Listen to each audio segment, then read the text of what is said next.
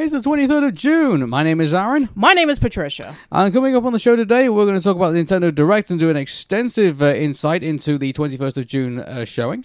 We're going to be talking about Disney losing nearly 95% of its classic animation material. Elemental underperforms at the box office on opening weekend. Disney releases an animated feature on the European champion Lionesses. Steven Spielberg, Martin Scorsese, and Paul Thomas go into an emergency meeting with David Zaslav over the future of Turner Classic Movies. We're going to be going over the voice cast of Tiny Toons Looniversity. Round 2 of the Cartoon Network Super Showdown is also on the show. There's going to be several international channels who are rebranding to Nickelodeon. The top 100 video games, according to Empire, we go through the top 10 of those things. We're going to be giving you a preview of the next episode of Dream Machine, where we cover Puss in Boots: The Last Wish. And finally, Nintendo Shareholder disrupts an entire shareholder meeting to go on a rant about Splatoon. And then we're going to go into our spoiler section, where we're going to be covering the Season 1 finale of Moon Girl and Devil Dinosaur. You are listening to Arun and Patricia on the 23rd of June of 2023. Okay, so everybody, we're doing another early episode because my beautiful fiance over here is going to be flying back to the US on Sunday, so we thought, let's do one more, live episode. Actually, we're going to do a number of podcasts, actually, before you leave. So, yes, we are. We're going to, basically, we've just gone for, a couple of days of, going through London, scorching heat, and goodness, our legs and, our bodies, I just need healing right now. So I think, this is one of the very few times we actually are very happy to actually sit down, have nothing happen except, our voices, and basically those are the things that basically we're going to break. Out of everything that's on our bodies right now. But just to be all serious, though, we had a really wonderful time in London. We did. We saw everything. We saw, the Tower of London. We even saw Tower Bridge. We've seen, various, other things as well. We even saw the monuments. I tried to get Patricia to go up the London Eye 3 times, but she just doesn't want to do it. I cannot. You know how terrified of heights I am. I know. It's I'm going to be saying to everybody, look, if you find Patricia on Twitter, I want you to next time, urge her to go up the London Eye and tell her how spectacular it is as well. I want people to encourage her to do that. And maybe one day, when she finally, we go back to London, who knows, maybe years down the line, she will finally conquer a fear of heights. But yes, and not only that, we also saw Buckingham Palace. We went to see Big Ben.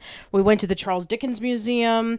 The Charles Dickens Museum is amazing, actually. It is, the actually. fact that it was his own house and they kept it in such a splendid way, and also the just the fact that you sort of heard about the pea soup he described it as, and the horrendous conditions that London were on at the time. It was just that was quite fascinating. Yeah. So if you've ever read a lot of Charles Dickens books, such as Oliver Twist or Tale of Two Cities, Nicholas Nickleby, David Copperfield, A Christmas Carol, they always described about how thick that the air was due to all the pollution from all the factories, and he was going through that at the time. And a lot of people back then were very sick from it, even his own brother. And they even thought that smoke was even actually helping with things when in actual fact it wasn't. No, it was actually making things worse. So we actually smelled it. We did, and I got to be honest with you. If that was me in that city, I would not be staying there for a very. I was hoping you get me out of there. That's just horrendous. I can't believe people lived in those conditions. It's terrible. It was awful. Yeah, so the people who basically keep mobile phones close to our genitals, but it just it's. I know, but humanity's got a lot to learn, hasn't it? All the things that are pretty terrible, but but all seriousness, in this, we had a really great time. I want to say thank you to our hotel over at the Abbey Point. I think they were really wonderful in accepting us as as guests, and and I hope that everyone there is having a really good time. So and also just to let you guys know, there's actually going to be a very special episode, would you believe, of the Roald Dahl retrospective, because we also dropped by Great Bristol as well. Yes, we did. So we're going to be telling you about all that. We had such an experience there. Well, I said to Patricia, we have to do an episode. Yes. Seriously. Yeah, I know that technically we do episodes of the Roald Dahl retrospective whenever a new movie's coming out, and we already know that this year we're going to have 3. I mean, well, no, 2. The third one is still up in the air right now. I don't know what Netflix is doing, but anyway. But yeah, we needed to do an episode of the Roald Dahl retrospective on our experiences alone, so that will be coming out pretty soon. Cool. Our top story. We have finally seen the Nintendo Direct. It did come out on the 21st of June, but obviously, as we said before, we were in London, so we didn't get a chance to see it off the bat. But my goodness, Nintendo just, they can't slow down. They have absolutely everything going for it right now, and especially with Super Mario Brothers Forever, which is now going to be, Wonder, I should say. Wonder. Forever? Why do you call it Forever? Wonder. Imagine if Super Mario Brothers did like Super Mario Brothers Forever, in which it took like 15 years to do, and it was like canceled and redone every single time because Miyamoto wanted to do a new gimmick. Yeah, I have to apologize there. I did not mean to dismerge it in that way, but all we can say is that so I mean, before we actually get into Super Mario Brothers Wonder, I think let's just start off with the first bit. So the first bits that we were talking about at the very beginning was the downloadable stuff for Pokemon. Yes, which is that I got to be honest with everybody. I've yet to. I mean, Pokemon isn't really my thing. In regards to the games and everything like that. So, right. My last game I played with Pokemon was Pokemon Go. So, that's how far, down the road I am from, going up with the latest Pokemon stuff. But, I mean, the latest, Pokemon downloadable content looks interesting. One thing I did notice on that is that I'm noticing that the Nintendo, the characters that they now use, that are based somewhat on anime, I'm starting to notice they are starting to get more, Western features. So, yes. I think they are aware now, and also I know that Western animators and Western designers have been working on the latest Pokemon game, but I think there's also an inclination that they realize that America and Europe are one of their biggest markets when it comes to Pokemon. Absolutely. And so I think they are now looking like they're trying to aim it towards that. It reminds me of when Sonic the Hedgehog was chained up to have an attitude rather than looking like a Japanese character. He was given the attitude character persona as we all know him for now, and it works with American audiences. I get the feeling that I think Nintendo are aware that that it's not just about if Japan likes it, everyone else will like it. I think they are aware now that there's an American audience, there's a European audience out there, and there's various other audiences out there in the world. And just because it's happy with them and happy with their major fans over in the land of the rising sun, I think they are aware that this is a thing. Absolutely. So. I mean, it's always been that way since Generation 5, in which Japan was basically the influence for a lot of the Pokemon games. I mean, the first 4 generations of the regions of Pokemon took place in an area inspired by a section in Japan. But starting off with Generation 5 with Black and White, they were inspired by New York City. And then Generation 6, they were inspired by France. Generation 7, they were inspired by I think it was Hawaii. And then Generation 8, I think it was Spain or something. Yeah, I gotta be honest with you, I think they're gonna run out of things to get inspired by, I think, with Pokemon. Good grief, I remember the jokes they say, the next thing we're gonna do is go for God. And it's like, oh yeah, we've done that too. It's like, oh yeah, we go for God. Nope, we already got him. Oh, fuck. Anyway, but yeah. So let me just tell you about the expansions that Pokemon Scarlet and Violet are going to be receiving. So Pokemon Scarlet and Violet are going to be receiving 2 parts of DLC, the Teal Mask and the Indigo Disc. The Teal Mask is going to be involving with a large celebration that's going to be happening in the countryside. And then the Indigo Disc is going to be featuring that you're going to be going into an academy right in the middle of the ocean. So the Teal Mask is going to be coming out this fall, and the Indigo Disc is going to be coming out this winter. In addition to that, there'll also be DLC and other special bonuses exclusive to either Pokemon Scarlet or Pokemon Violet, depending on which one that you have. So that was the first major announcement. So I'm just looking at The Verge at the minute because they picked out 5 announcements that they said they thought were the biggest announcements. So obviously Super Mario Brothers Wonder, which we'll talk about later on in the show. That was one of their big. Interesting enough, they said that the Super Mario RPG remake was also one of their favorite announcements on there. And my goodness, the fact that they started off with the retro, Super Mario RPG, and then all of a sudden it just goes into the new graphics and everything like that. That was a great introduction, I thought, to RPG. Yeah, I mean, I thought that it was going to be like oh, it's going to be coming out on Virtual Console. Virtual Console, yeah, and then they fooled everybody. Oh no, it's a new game. It's like, here it is. Yeah, so they basically remade the original 1996 Super Mario RPG from the ground up. And this is interesting because a lot of people have been clamoring for Super Mario RPG sequels for decades. But I'm sure that you guys know that it was a collaboration between Nintendo and Square Enix. And unfortunately, Nintendo were not able to do anything with the stuff that Square Enix was able to produce, such as like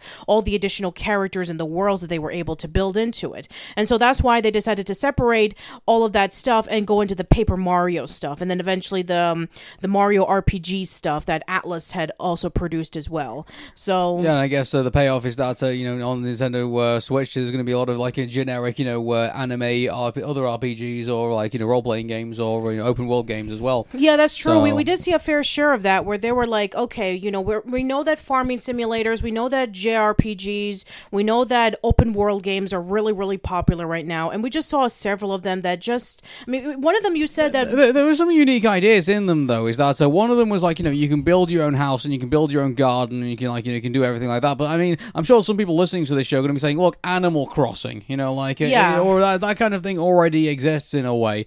So I mean, like I can understand why but from my point of view, I can see them taking Nintendo taking some like the best elements of those games and probably incorporating them into like a future Zelda sequel. I can imagine if Tears of the Kingdom does really well, that they decide there's going to be a third game for the Breath of the Wild engine, if you will.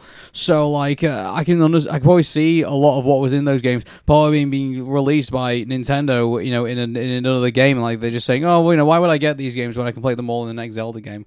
It's exactly. like all I have to do is wait a couple of maybe like a year and a half or like a couple of months. I mean, like don't get me wrong, like I looked at them and I thought they are pretty interesting, but to me, like I don't think given the fact that we have so much other like Nintendo stuff, that also on top of that we have something else that was also quite surprising to be announced. But because of all these surprise announcements with Nintendo, I can't see some of the other third party games are getting a squeeze in, really. Yeah, and that's a major problem with Nintendo games over the years, is that their first party stuff is great, but when you go over to the third parties, it becomes very uninspired. It's almost like AI generated them, don't you think? Like, and maybe that'll be the future one day. Like, all this artificial intelligence is going to generate these games, and they're just going to be the same open world. Like, build a house, build a farm. Sit on a chair and pick your nose. That kind of. What I'm talking about. But it's just there needs to be more inspiration, I think, with these games.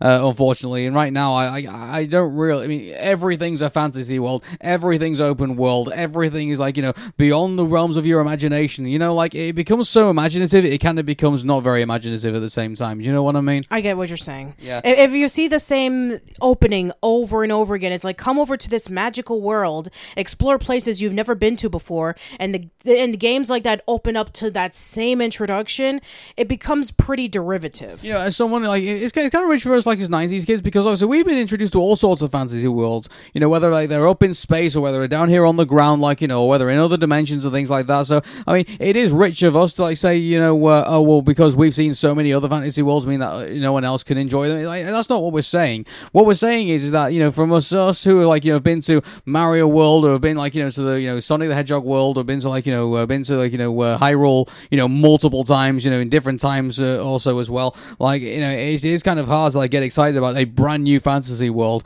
when you've seen so many of them in the past. Like the only thing I can really say that recently is like unfortunately haven't been video games. They've been animations, like Amphibia and Gravity Falls and the Owl House recently. Like some of those worlds that we've entered into. Actually, I wish were video games in a way. That would be really cool. Yeah, that would be really cool. I would love it if we would get an opportunity for us to explore the world of Amphibia, or even explore Gravity Falls itself and being able to talk to the characters. Recently I saw like a mock-up of like a Nintendo Switch game with the Owl House in front of it. And I just showed it to you, and I said to Patricia, if only.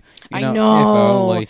Okay, another major announcement that was featured Well, was... as before, I mean, obviously there's like 5 here I want to just go through. Oh, yeah, go because for of it. The Verge is saying that. I want to see if you agree or disagree with them or not. One of them was the WarioWare Oh, yeah, game. I remember when we first saw Wario on the screen, we were like shocked with excitement. Oh, wow, yeah, we've not had a WarioWare game in a long time. It's been a while, Yeah, yes. like, the WarioWare is fun. Like, I loved WarioWare on the Wii. It was a really fun. I had a lot of my friends who played it with it as well. Like, you had, like, the game where you had to, like, you were like an elimination game. If you didn't get the mini game, right, obviously you'd fall out of the sky and then you'd be left to whoever is left in it. Or there's the one where you have to play the mini games, then you have to, like, pump the balloon up to, like, until it explodes. Those games were fun, and I was like saying, like, oh, I really wish we had these games back, and now we're going to get them back. WarioWare's going to be movie's going to be back on there.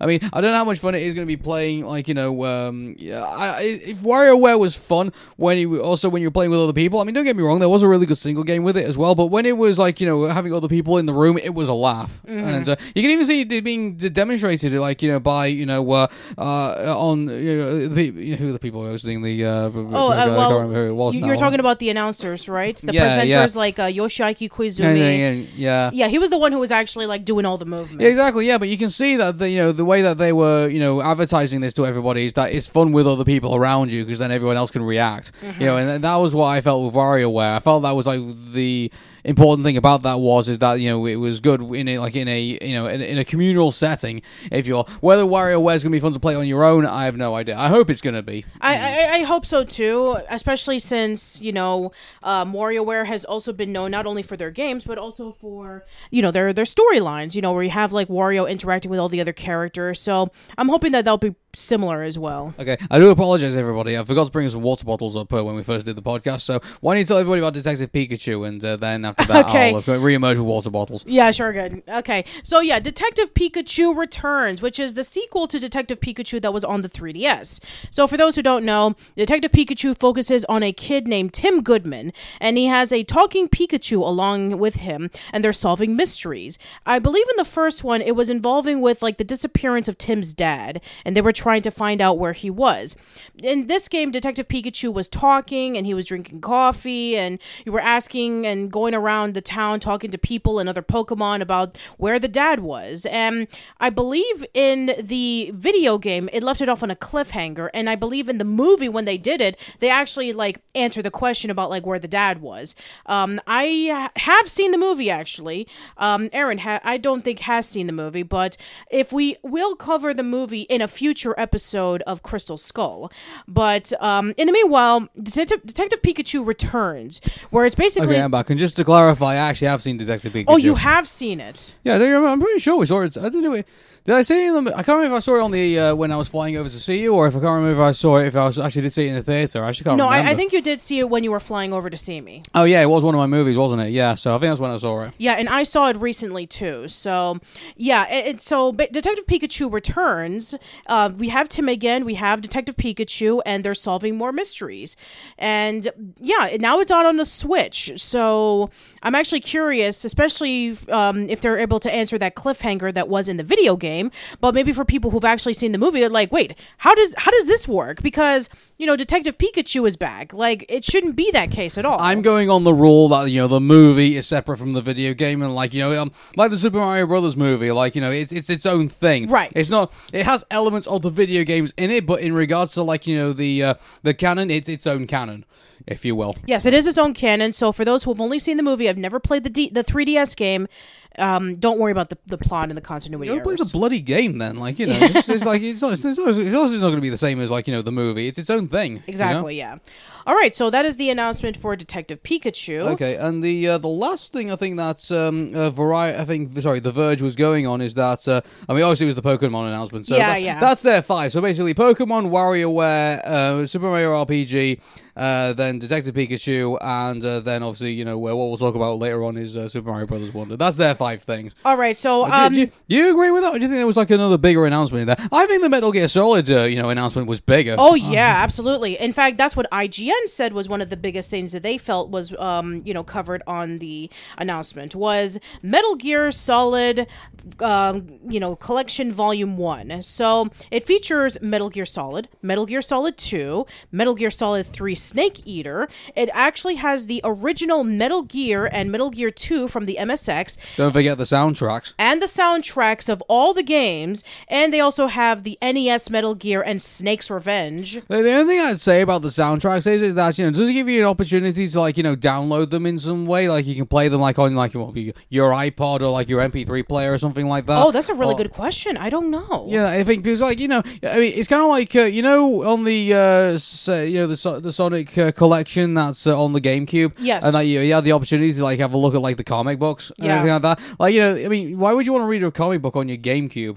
It's when you want to play that, it doesn't really make... If it was, a downloadable item where you could, you get a code in, you punch it in, and you can, read it on your tablet or something like that, that would make sense. I'm not too sure how I feel about the fact that, if you want to, listen to your Metal Gear Solid music, you'd have to punch in, your Nintendo Switch, something like that, and, you have to listen to it for, your soundbar on your TV or something like that. I don't know. I'm sure that they probably have it up on Spotify or some... It is on Spotify, but, what would the novelty of, playing it on your Nintendo Switch be? I think would be the next thing. I don't know. Usually whenever I look at... I do like the option of a soundtrack that I can be able to access, because that's starting to become a dying art, in which, it used to... Are you referring to the sound test that we used to we used to have sound tests. Yeah, well, I agree. When you put in, a Ninja... is it Ninja Gaiden? I can't remember. Shinobi, sorry. Shinobi, yes. Yeah, Shinobi will, give you, an opportunity to, listen to the music and stuff like that. Also, Streets of Rage would also do that as well. On the a lot of, actually, Mega Drive games would give you the opportunity to listen to the music. Yeah, but that's becoming a dying art. In fact, one of the things that made Scott Pilgrim vs. the World such a novel game was, the not only the callback to 1980s beat 'em up games like River City Ransom, but also they even had a sound test, so you can be able to listen to sound effects and listen to the music that they played in there, and they even had songs that were not even included in the game at all. But yeah, having the access to soundtracks, it may sound like, this is something that we take for granted because we can just go on YouTube and we can just listen to whatever music that we want, but no, in some cases, this kind of media, physical media, is starting to become less and less, to the point in which they just give you the basics. They don't give you all those little extra things that people want. Yeah. Also, I was looking at GameSpot at the minute, so they said that Sonic Superstars was one of their big highlights. Yeah, well, we already had the announcement of Sonic Superstars, if you remember, from Summer Games Fest 2023, which you talked about last week on Arun and Patricia. Mm-hmm. Yeah, so we already knew about that, and we're excited about it. I have to say, Persona 5 Tactica actually looks pretty impressive. Yeah, it's a Persona game. Of course, it's going to be looking really impressive. A lot of people have been excited about it, and it's not too surprising. And yeah, we already know that Sega is going to be doing some major announcements over at Anime Expo, where they're going to be talking about some more Persona news and some Shin Megami Tensei news. So I have to say, Myth Force still sounds like he's got some promise, don't you think? Oh yeah, it's a Saturday morning cartoon show come to life. It's yes. I love that. We're 90s kids. Of course we're going to love that concept. But, it's got, all the action. It's got, all the animation. It's got, all the fantasy elements involved in it. But there's one thing that is missing out of this whole thing, which I really hope it's going to include in the final project, and that's the cheesy one-liners. You know what I'm saying? Mind you, I'm not expecting it to have, something like, the of time kind of, narrative. Remember when there was that scene in He-Man Masters of the Universe when She-Ra was captured, then she fainted, then Skeletor just said, "Oh, it's just like a woman." It's like, I don't think we're going to be hearing any of that. No. They were just saying, the whole, "I have the power." Oh yeah, that was hammered. This to me sounds like it was based off things like He-Man and Thundercats, and I'm sure there was some what was that one that was about? Was it Ivanhoe? I can't remember if it was Ivanhoe or not.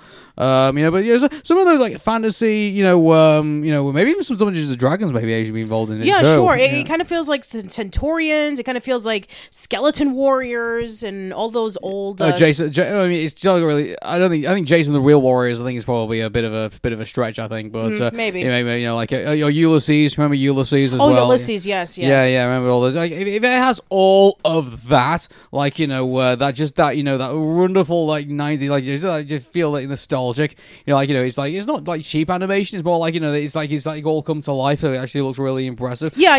The way that they've done this, tell you what, actually, when you look at this art form, it makes you wonder, any future Saturday morning cartoon shows that they might want to, revive in the time. Maybe they should do it like that, maybe. Give it that 3D, that HD touch. It actually looks pretty good. Yeah, it's kind of like what the AVGN used to say. It's there's a difference between between old school and outdated, where old school is kind of like, yeah, it looks primitive, yeah, it looks kind of antiquated, but there's a charm to it that cannot be replicated in today's time no matter what you do. And if you're able to capture the spirit of it, a lot of people will find that very endearing. Well, if something is outdated, it's something that you never want to go back to. Like, if you want to say, like, I'm sure there's like plenty of examples in which, like, oh yeah, I remember several years ago there was like this RPG game where they were trying to emulate like the old games of the 2000s, where they had like the fixed camera angles, and they had like weak weapons and strong weapons. They had crafting, and a lot of people were like, I get what they were trying to do. They were trying to emulate the games from like 20 years ago,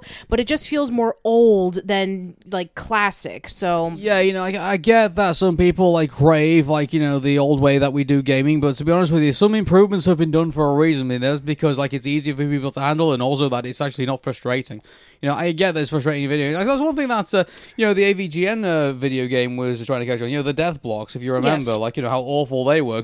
I don't miss the death blocks by any stretch of the imagination when playing a video game, but still...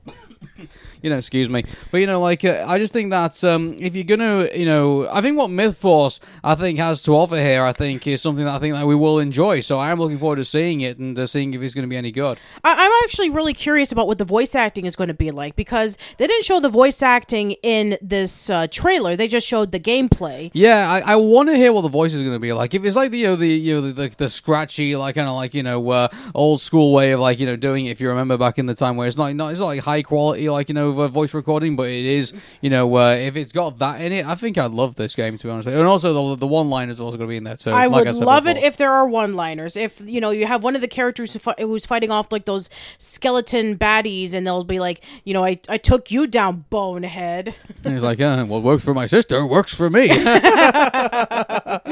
Oh, okay. Another funny enough, I don't know why GameSpot put this in as a highlight, because I didn't think it was anything. Splatoon 3 have announced the latest Splatfest. I know that you're getting tired of Splatoon 3 at this point. Well, it's not that I'm getting tired of it. It's just the fact that it's becoming, in the single player, it has become a bit repetitive. So, like, I've kind of gone off it a little bit recently. But, I mean, like, they've recently announced, like, I mean, it's the ultimate question of our time, I guess. What's your favorite ice cream flavor? Is it vanilla, strawberry, or mint chocolate chip? Right. Like, how dare they not include chocolate in all of this? They have to have mint chocolate? Like, what's wrong with chocolate, vanilla, and strawberry? It's the Neapolitan. I mean, like, it's so. I mean, yeah, the Splatoon 3 thing was like meh, and like so that wasn't like one of the most exciting parts of the presentation. I got to be honest with everybody. So yeah, to be honest with you, I think I think Splatoon, I think I'm sure everyone's enjoying the multiplayer right now, but I got to be honest with you, somebody who's not playing Splatoon 3 or multiplayer right now, I'm like literally just stuck with a single player. I mean, I've moved on to doing Tears of the Kingdom and also Metroid Prime Remastered as well, trying to get that sorted out too. Yeah, and for all the people who are wondering if they have not seen the Nintendo Direct, no, Metroid Prime 4 has not been announced. Unfortunately, I mean, to be honest with you, like if they are redoing, last time we talked about this, they were like they took it off, Namco who was doing it, and yes. they gave it back to Retro Studios, and yes. now they're redoing it again. If they are really giving it the necessary polish that we would need for it, I got to be honest with you, I think it might not even be until maybe next year until we actually maybe hear something. Exactly, maybe. Yeah. So who knows where we're going to be at this point? Mind you, we do have if we don't have Samus, well, at least we have Princess Peach. That's right. Yeah, the first time in over 15 years that you get to play as Princess Peach. Not since the DS game, if you remember, where Princess Peach was able to like save Mario and Luigi from Bowser, and she was able to do it with the power of her emotions. Yeah, so I think this game apparently involves her actually changing, costume like on a stage. So it looks like we're going to probably like like a dancing game maybe or something like that with Princess Peach. Well, it will be the theme of the game. So like she'll wear like different outfits in order to like do different things. You know what I'm saying? So yes. like that would actually be inclined with like the Mario game. You remember like Mario goes into a frog suit in order to like swim better. Like he wears a Tanuki suit obviously to like fly. To fly and stuff like that. He so like there is some lineage to what we're talking about here in regards to a Princess Peach game. So I'm interested to see what they do here with Princess Peach this time around, and who knows, maybe it might be something pretty unique. Yeah, we barely really got anything, unfortunately, because it was just only a quick teaser, and they were just like saying like, you're gonna have to wait until in the future when we find out what Princess Peach's game is going to be about. So yeah, unfortunately, we're not able to tell you any further than that. Yeah. One surprising thing we got was a Batman trailer, which, by the way, when I heard the Joker's voice and I heard Mark Hamill, like, I thought, wait a second, I thought Mark Hamill was done with the Joker, but no, apparently we are going to be getting an Arkham Asylum, Arkham City, Arkham Knight all in one game. It is going to be the Arkham trilogy. I'm really excited about this because we already have it on other consoles. We already have it on like the Xbox, the PlayStation, Steam, and now the Switch is going to be able to get it, and it's going to have all the DLC included. So that's going to be fantastic for those who missed out on it the first time, which if you have... Seriously, I mean, check out these games. You have Paul Dini back as the writer. You have the late Kevin Conroy as Batman, Mark Hamill as the Joker. You have all of these amazing voice actors from Nolan North and Maurice LaMarche, playing as these iconic villains. And you get to explore Arkham City, and you get to explore the Asylum. You get to be able to drive around the Batmobile. You get to be able to do all kinds of really cool stuff. So, yeah, I would say that if you haven't played any of the Arkham games, do it. They're fantastic. I played Arkham Asylum. Actually, that was convinced me to actually get a PlayStation 3 for the first time. Like, if it wasn't for... Because it was an exclusive game back at that time. It was. And if it wasn't for Arkham Asylum, I don't think I would have bought a PlayStation 3. And then after that, my brother took it over and played all his Ratchet and Clank games on there. So, like, so it didn't go to waste entirely. So yeah. And the Ratchet and Clank games on the PS3 were pretty fun. Yeah, okay. And so, furthering on from that, so we got an announcement for Dragon Quest as well. So, yeah, a new Dragon Quest where you not only you don't actually like use your the swords and you have a team of like various people to join alongside with your quest. You actually are alone this time because you've been cursed, and you actually get to control monsters to fight alongside you.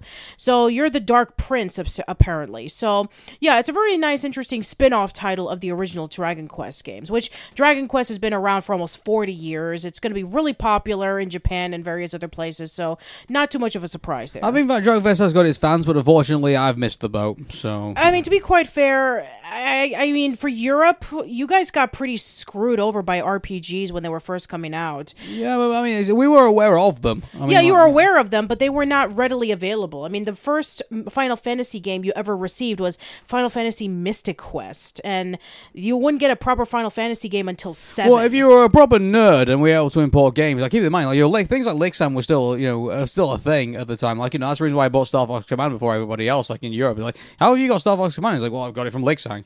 Like, do you remember that? You remember that website from back in the day? I remember Lixang, yes. That's where I got all of my imported Japanese games from. Yeah, exactly. So, like, there were ways to get them. Unfortunately, you had to be, like, a massive nerd in order to find them. So, like, it was... we were aware of them at the time. So, like...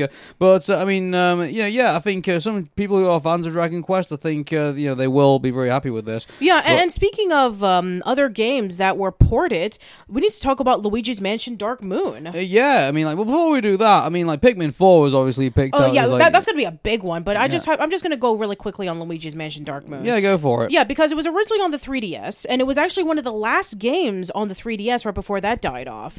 I didn't actually get a 3DS, actually, slap on the wrist from me. But, because, all of these other games, I'm really glad that they're re-releasing, because now I have an opportunity to play them as I wasn't had before. So yes. That's good. It would be so great if we could actually get Metroid Samus Returns ported onto the Switch, because Mercury Steam did Metroid Dread, and I think that a lot of the things that they learned from Samus Returns, they implemented it in Metroid Dread, and it played amazingly. And so I think that if we got that, very similar to what they're doing with Dark Moon, that'd be great, because they have the original Luigi's Mansion was on the GameCube, and then Dark Moon and Luigi's Mansion 3 will be accessible to the Switch. So it would be nice, hint, hint, Nintendo, please release more GameCube games on your virtual console. I want Star Fox Assault.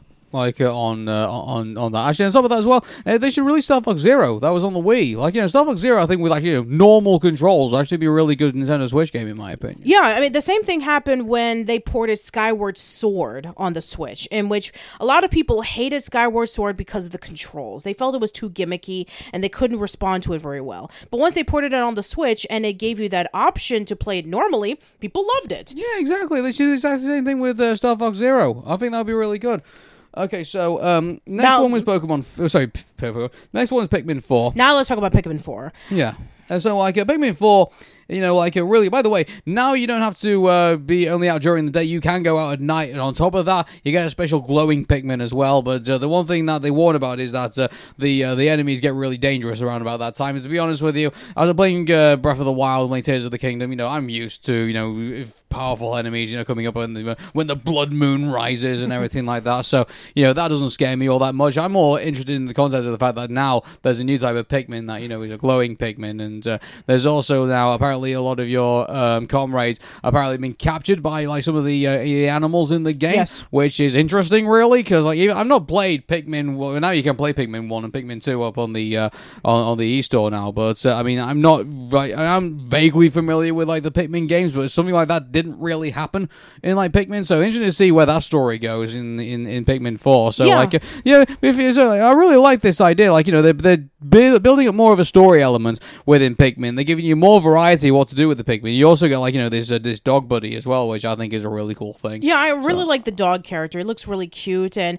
he's also able to help you out with like pulling the items back into the ship. You can finally swim without having the risk of drowning any of your Pikmin, and also he's able to fight alongside with you on the baddies. So yeah, it's a very, very helpful companion. Yeah, exactly. So I think it's like when you had when we moved on to Tides of Darkness in Warcraft 2, when finally we got ships we can move people around on, like here rather than like having to like move them around sea and things like that. So I think that's a pretty good thing. I agree.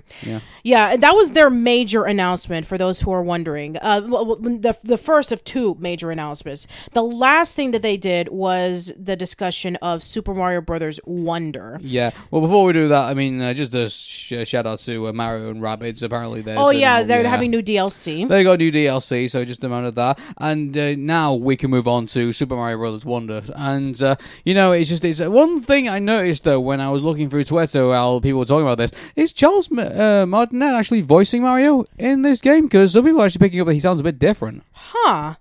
I don't know. That is a really good question. I have no idea. I mean, maybe... Please tell me Chris Pratt's not playing Mario now in the game. Good grief. I don't think so. I think that it probably is, but maybe some circumstances may have sounded him a little bit differently, or maybe that's not him at all. Maybe Martinet was busy with something, or maybe he wasn't feeling well. I'm not sure, but yeah, we did see the look of Super Mario Brothers Wonder. It's a 2D side-scrolling game, which we haven't had since the new Super Mario Brothers games back 10 years ago, if you can believe it. Like 10 years ago, that was when the year of Luigi was. You remember that? The Super Luigi U games and all that stuff, and then they started moving over to like Super Mario 3D Land and then all that kind of stuff, and then they kind of like took a break from the 2D stuff because people were getting burned out from it. And then after a while, people were like, seeing all the new games that were coming out, like Odyssey and stuff, and people were like, we missed the 2D stuff again. But then they were saying like, we want to give it a break, we want to be able to come up with some new creative ideas, and here it is with Super Mario Brothers Wonder, and it is a fever trip and a half. It is, isn't it? Like, it makes you wonder, like, it's just... So apparently you take this flower, and apparently then everything starts to go weird, which is kind of like, that's, that's not suggestive in any particular way. Yeah, exactly. Did somebody put something in my drink? Yeah, but so basically, when you touch the Wonder Flower, a whole bunch of things happen. Like, the world changes, and the enemies change different sizes, the power-ups are really creatively weird, like the elephant one. But you have an opportunity to play as Mario and Luigi and Peach Peach and Daisy this time. You never got to play as Daisy before. You always had to play as like one of the Toads or Rosalina and stuff like that. But now Daisy's coming into the picture, which is great. I think there were going to be, and I think inevitably there were going to be more Mario characters that were going to be involved in like the main games. So I think that doesn't surprise me that we finally got Daisy. Yeah, I know. It's been like, oh gosh, like other than like spin-off titles with like the sports games or the party games, you don't really get to play as Daisy in the platforming game. So this is a really big deal. And I think that, somewhere down the line, we're going to be able to see some more of the characters you get to play as. I mean, another thing we forgot to mention was the DLC for Mario Kart 8, where they were going to bring back Petey Piranha, they're going to bring out Wiggler, they're going to bring Kamek into the lineup. Yeah, Kamek's back, and I think, it's funny, like, I was talking about this before, it's like, this is Street Fighter 2 all over again, like, we're going to be stuck with 8 for a significantly long time from the looks of things. Yeah, you even said that the 8 is now starting to look like an infinity symbol. Like it's just Mario Kart Infinity now at this point. Like we're just going to keep getting like more and more DLC for Mario Kart 8. And to be honest with you, Mario Kart 8 is a really good Mario Kart engine. To be honest with you, after playing other Mario Karts, the only other engine I could say that I kind of like is probably Double Dash. I agree because you remember last year when I came over to England and we started playing like Mario Kart 64. We played Super Mario Kart for the Super Nintendo. I'm going to say something really controversial. I don't like the Mario Kart 64 engine. I think it really is. As somebody who just recently played it, and this is and like I said before on Arun and Patricia, I did not grow up with the N64. I had a PlayStation when I was a teenager. So as somebody who played Mario Kart N64, I hated it. I couldn't control it. I couldn't go fast. I was having difficulties trying to figure out where I was supposed to like push buttons and stuff like that. I just felt it was a little bit sluggish. Let me tell you something. When you're playing 4-player, it is absolutely the whole thing just overloads. Like it just goes like a million miles an hour. Oh jeez. Basically, yeah, it's not a good game. It's in a 4-player. And then I also didn't like Super Mario Kart either. Like I just felt it was a bit antiquated. Well, I mean, Super Mario Kart was like the first go. So you gotta give it credit for that. And to be honest with you, as a racing game, I mean, like, I gotta be honest, I didn't, I thought it was really good at the time. And yeah, it does. Here's the thing about this, though. It does require a lot of learning curves in this, and you get that once you start going to, like, the 100cc and the 150cc races. Yeah. I think once you mess around with the 50cc races just enough to, like, get to the point where you can get really, really good, then you start to, like, really start to adapt to it. The one thing I would say about Super Mario Kart is that if you really, by the way, we were kids back in the day, so we had like hours to spare, becoming masters of Super Mario Kart or masters of this game or masters of that game. I gotta be honest, I think if Super Mario Kart was released today with so many people like having other stuff kind of doing their lives, like in their 20s and 30s, I gotta be honest, Super Mario Kart probably wouldn't have taken off as the way it would have done probably back in the days of the 90s. I don't think. Well, and also the fact that it was like a novel concept. It's like Mario racing around a cart, and you get to play as other characters. Well, originally it wasn't even supposed to be a Mario Kart. It was a Mario game. It wasn't. It was supposed to be like just a generic racer where you could like put yourself into the game. Apparently, that was the one of the original ideas that was being discussed. Then after that, it became like generic races, and then I think Mario Miyamoto came over to it and said, "Why don't you put Mario characters into this?" Yeah, and it was the pretty rest was much history. Yeah, the same thing with Super Smash Brothers, in which it was originally supposed to be like a generic game called Dragon King: The Fighting Game, and then Masahiro Sakurai came up with the idea of like, let's just put Nintendo characters in here. Anyway, but yeah, going into like Super Mario Brothers Wonder. So yeah, it does look really colorful. It looks really creative, and going back into like the old school ways of how Mario games used to be. It's kind of like interesting because we have. Well, I don't even think it's even that. I think he's just taking like the engine and basically saying that okay, there's no rules here. Like once you eat that, once you will take that flour, everything starts to go crazy and nothing is linear and anything could potentially happen. The game could swallow you whole if it wanted to. Like there's a lot of like scary things that are currently going on. I could probably imagine there's going to be a lot of Super Mario Wonder memes or like about like drug induced psychosis and stuff like that after watching this. But in all seriousness, like they also give you like new abilities. So like Mario can now become like an elephant. Yes, I'm assuming that's going to like he can like super strength and stuff like that. And like that's nothing new. Like you could do that previously like in Mario games. Yeah, so, yeah, that's true. Not to that degree, but I mean like everyone everyone knows what I mean. But so I can say that this is going to be a unique experience, I think. And the one thing I think we'll definitely say, I think after watching this Nintendo Direct, I mean, like with the exception of like all the RPG and like the other like remake games that like all becoming 3-dimensional. I mean, looking at the latest Sonic Superstar game, yes. And then looking at Mario Wonder. I'm going to keep saying forever. I don't know why. Mario Wonder. I think 2D games are coming back. Don't you think? I agree, and it makes a lot of sense considering that we've had a lot of indie titles that were making callbacks to a whole bunch of classic video games. I mean, we another thing that we forgot to mention is that the same team behind Sonic Mania is doing their own original 2D platformer. That's one thing I was looking at was really odd. That's being overlooked a little bit, really. Like the one team that created like one of the best Sonic games in on this side of the century, and then like the millennium, sorry, and it's not they're not even getting a look in for like their new game. I think that's pretty disrespectful. Well, not disrespectful, but I think it's pretty sad that in this Nintendo Direct that they're getting overlooked in all of this. I agree, and it's a shame that a game that looks really colorful, that looks really really creative, with like you got to go around and explore different worlds and go have like a yo-yo that you can be able to swing around and defeat enemies and stuff like that. I think that that's actually pretty cool, and if it's going to be done by the same team who did Sonic Mania, then I would say that this is something that you need to check out. I mean, yeah, it's definitely not derivative. I mean, it definitely focuses, like I said, on like classic stuff. And for those who are wondering what's the name of the game, it's called Penny's Big Breakaway. So yeah, it's coming out this fall. So if this sounds remotely interesting to you, I would say check it out. Yeah, definitely. So, I mean, we've hit some, like, the big... By the way, you should just sit down and watch this yourself if you've not already done it. Like, this is a really solid Nintendo Direct. Okay, there were a bit of quiet moments, like, in between, but I gotta be honest with you, every time there was, like, they got done with, like, a quiet announcement, like, it hit you, like, with a big call. And you will find something here I think you will like. Yeah, as opposed to like last year's Nintendo Direct where there was just all those farming simulators, and then you made that. To be fair, I mean, we made fun of what's with all the farming, but at the same time they did give us some things in between. Like, I know. It's just that joke that the Tears of the Kingdom announcement was was probably the biggest thing that came out. But to be fair, like that's the only thing that people remembered it, other than just the jokes about like, oh, look at all those farming games. Yeah, I get that, but I mean, look at this one now. I think if people were disappointed with the last Nintendo Direct that didn't really feel like it delivered, this one delivered. Yes, it did. Yeah, and you and I have just gone on a 45-minute discussion about it too. So that's how intensive this is. Our discussion about this just outlasted the Nintendo Direct itself.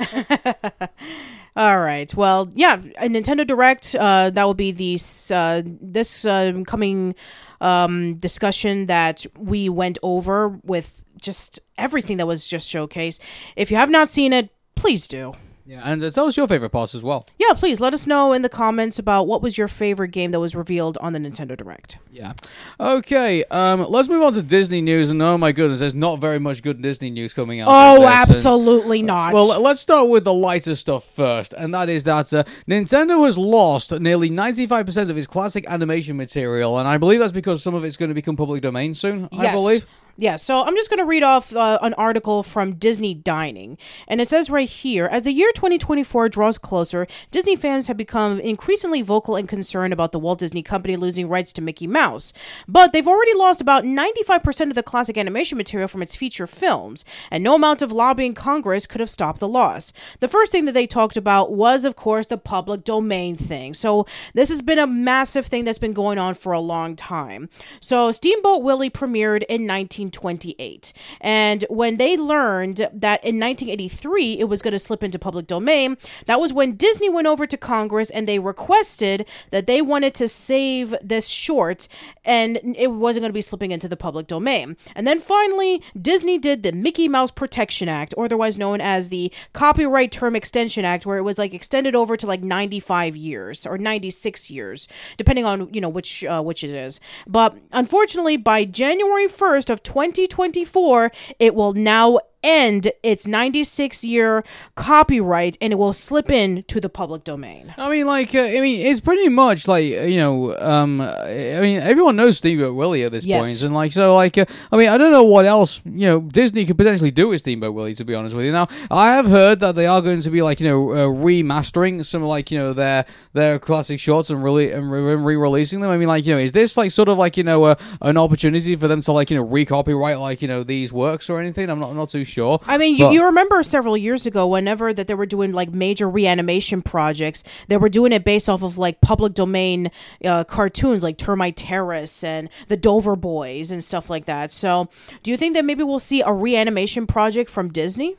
Maybe, but I mean that would be one way they could be. Maybe they could skirt the copyright protection, laws. Maybe if they say, well, we've just recreated, something with those same, intellectual property rights. So hey, this is a new thing that we got. So there, maybe that's one of the reasons behind it. I'm not too sure, but I gotta be honest with you. I don't know what else Disney could do with Steamboat Willie. Let it just slip into public domain and let everybody just appreciate the fact that this was this is a museum piece at this moment. Steamboat Willie was the huge thing that catapulted Mickey into stardom. Yeah, exactly. So just let it go. Like you're Frozen it. Let it go. Let it go. Let Steamboat Willie go. Shut up. Let it go. Let it go. In regards to everything, I mean, I can understand why Disney are concerned about their characters and everything like that, because you remember Winnie the Pooh went into public domain, and what have we got out of it so far? Some really crappy independent film, and also really badly made horror film.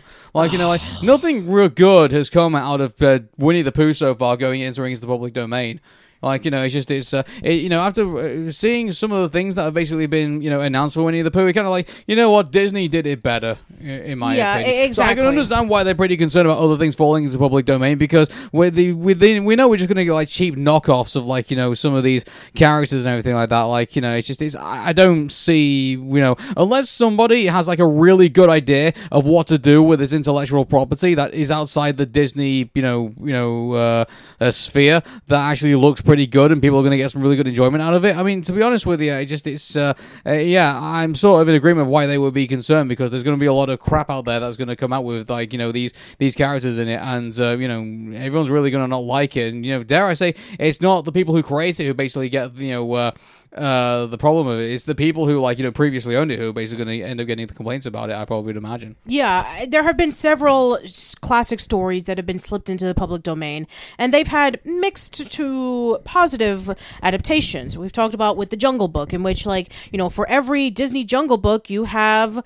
the Chuck Jones version, or you have the Andy Serkis one. Those Japanese versions that came out from Independence. That's right. That's okay. There's really obscure ones that came out on the children's channel, on direct to VHS. Mm-hmm. Those types of things that existed. So yeah, I can understand why they're concerned, because it's going to be something that's going to be they'll link it back to Disney, where that's just what people seem to stupidly do, even though they shouldn't do it. You should know when something isn't Disney. It's remember when Video Bin Guido did all those those knockoff Ratatouille and the brave little panda fighter and stuff like that. All that stuff. People fooled into thinking that this is the generic article when in actual fact it isn't. So I can understand where Disney are coming from that aspect in that regard, but to be honest with you, if that's the law and these characters are going to be popping up on really crappy direct-to-DVD things very soon, then hopefully people will then soon realize that this is the crap and this is the genuine article, and people will look past it. But unfortunately, it's funny, you and I went to go see Spitting Image, the musical, Idiots Assemble, on the last day of London, and one of the things that they said about asking people about their opinions on stuff on the street is the average person on the street is a fucking idiot. So maybe that might be the reason for these these non-Disney projects that are coming with all these characters falling into public domain. Yeah, exactly. And also, not to mention, it's not just the direct-to-video stuff, but it's also merchandise, T-shirts, and also you remember when we saw that Mickey Mickey Mouse documentary on Disney Plus where a preschool had to like paint over the Mickey and Minnie stuff because it was considered copyright. And, now that's not going to be the case. You can make Steamboat Willie do anything. It's kind of like when Bill Watterson was so pissed off that they were able to depict Calvin pissing on the cars when he was very strict on that. Well, what's going to happen when Bill Watterson no longer has the rights to Calvin and Hobbes? They're going to do a whole lot worse. So, yeah, that's one of the things that they were mentioning about. I would just say, if you got, I really wish there was, some kind of like quality control. I think for so some of the, and I get it's I don't really know what you can really do about this kind of stuff, but I'm just really infuriated. Like the first thing that happens to characters when they fall out into public domain is that someone makes a really shitty version of them. It's just stop it. Stop it. We're not interested. Winnie the Pooh Blood and Honey was probably fun for a laugh, but then after that, it's just it's then you see all this other kind of garbage coming out for Winnie the Pooh, and just we're not interested. It's not funny. Stop it. Yeah, it's not funny. It's not cute, and it's not just we're gonna do something that you grew up with as a kid, and now there's the adult version. We're gonna do all this violence and blood and stuff like that. You're just asking for your approval of some person that you probably loved/hated most of your life. We're not interested in your hang-ups. You go away and do something creative, please. Yeah, exactly. Go. I mean, seriously, the whole idea of the same people who did Blood and Honey are doing this Tinkerbell movie about an obese Tinkerbell. Why? Who was drugged up. Why? We're not interested in seeing that. No, this is terrible. This is horrifying. I know, it's just no. We're not interested in that. No. Okay. Now I know that some of you guys who are listening is wait a minute, what does that have to do with Disney losing 95% of their classic animation material? Well, let's just talk about the other thing that was mentioned on the article. So, as you guys know, back then, they used to use pencil and paper to animate their projects. I know, it sounds crazy. Welcome to the Stone Age. Anyway, but what it used to be is that all of these Disney animators worked very hard on drawing every single still image into a movable frame. And here's the thing that back then, and this is from various articles where they would mention this, is that because it was labor intensive, it was lengthy, it was hardworking, animators used to throw this stuff away. Arthur Stevens, who was a major animator and who had worked on films such as The Original Rescuers, Fox and the Hound, and The Black Cauldron, once explained that animators used to toss finished animation canvases on the floor when they were finished with them, and it would be sliding around, and some of them were even thrown in the trash. It created multiple problems for the studio, and over the years, the carelessness of the Disney animators resulted in 95% of Disney's vintage animation material lost. In an effort to prevent future losses, experts are now doing preservation techniques to care for the original material. So yeah, a lot of the stuff that was around from Snow White even until movies from the 80s like Black Cauldron have been lost to time because animators were so tired and fed up with all the drawing that they had to do with these characters, they would just toss them aside. Yeah, but you can kind of understand why. They were just part of a production process. It's anything that's produced in a factory. It's just a byproduct of what you're trying to aim for. So you're not going to care for the byproduct. You're going to care about the actual product itself. Exactly. So it doesn't surprise me. Also, on top of that, I bet a lot of people were not expecting to think that Snow White and the Seven Dwarfs was going to do as well as it did. Absolutely not. It was an experiment. It was the first ever animated movie that was going to be released in theaters, and there was no such thing as a box. I mean, there was such thing as a box office back then, but not for only for the live action movies that were there at the time, and even then that was sort of the going to the theater was a unique experience at that time as well. During after the Great Recession and everything like that. So also during the time if you weren't out, you'd be able to go out and go to the theater, you'd be doing other things, or you'd be going to war. It was one of those things. So it doesn't surprise me that stuff like this would end up getting lost or would end up getting preserved, because back at the time, it wasn't considered considered important, but now it is considered important because we know how big Snow White and the Seven Dwarfs was, and we know how big some of the classic Disney movies were, but, back then, they didn't have that foresight, so therefore they didn't look after any of that stuff. Absolutely not. I mean, you remember when, this is probably something that we saw in one of the Disney Plus documentaries, that Disney had a major risk in doing Snow White and the Seven Dwarfs. He, took out a lot of money from the bank, and a lot of people were criticizing him, calling it Disney's folly, because they thought that Snow White and the Seven Dwarfs was going to fail. And so when that happened, and it became and then they all ended up watching it. Kind of like today's critics. Oh, this movie's going to suck. Watch it. Oh, the Emoji Movie's going to be the worst thing ever. Watch it. Oh, Sausage Party, this rated R comedy that's animated. This is offensive. I'm going to watch it, and then I'm going to review it. You're part of the problem. Anyway, the point is that I hear this stuff all the time. I'm working on a project right now where I'm actually talking to somebody who did a lot of filming and archiving of moments that happened to a specific place for 50 years, and a lot of the stuff that they had was thrown out, and he actually had to dig in the dumpster so that he could be able to collect all the stuff that they threw out in the library so that he could be able to keep it and preserve it.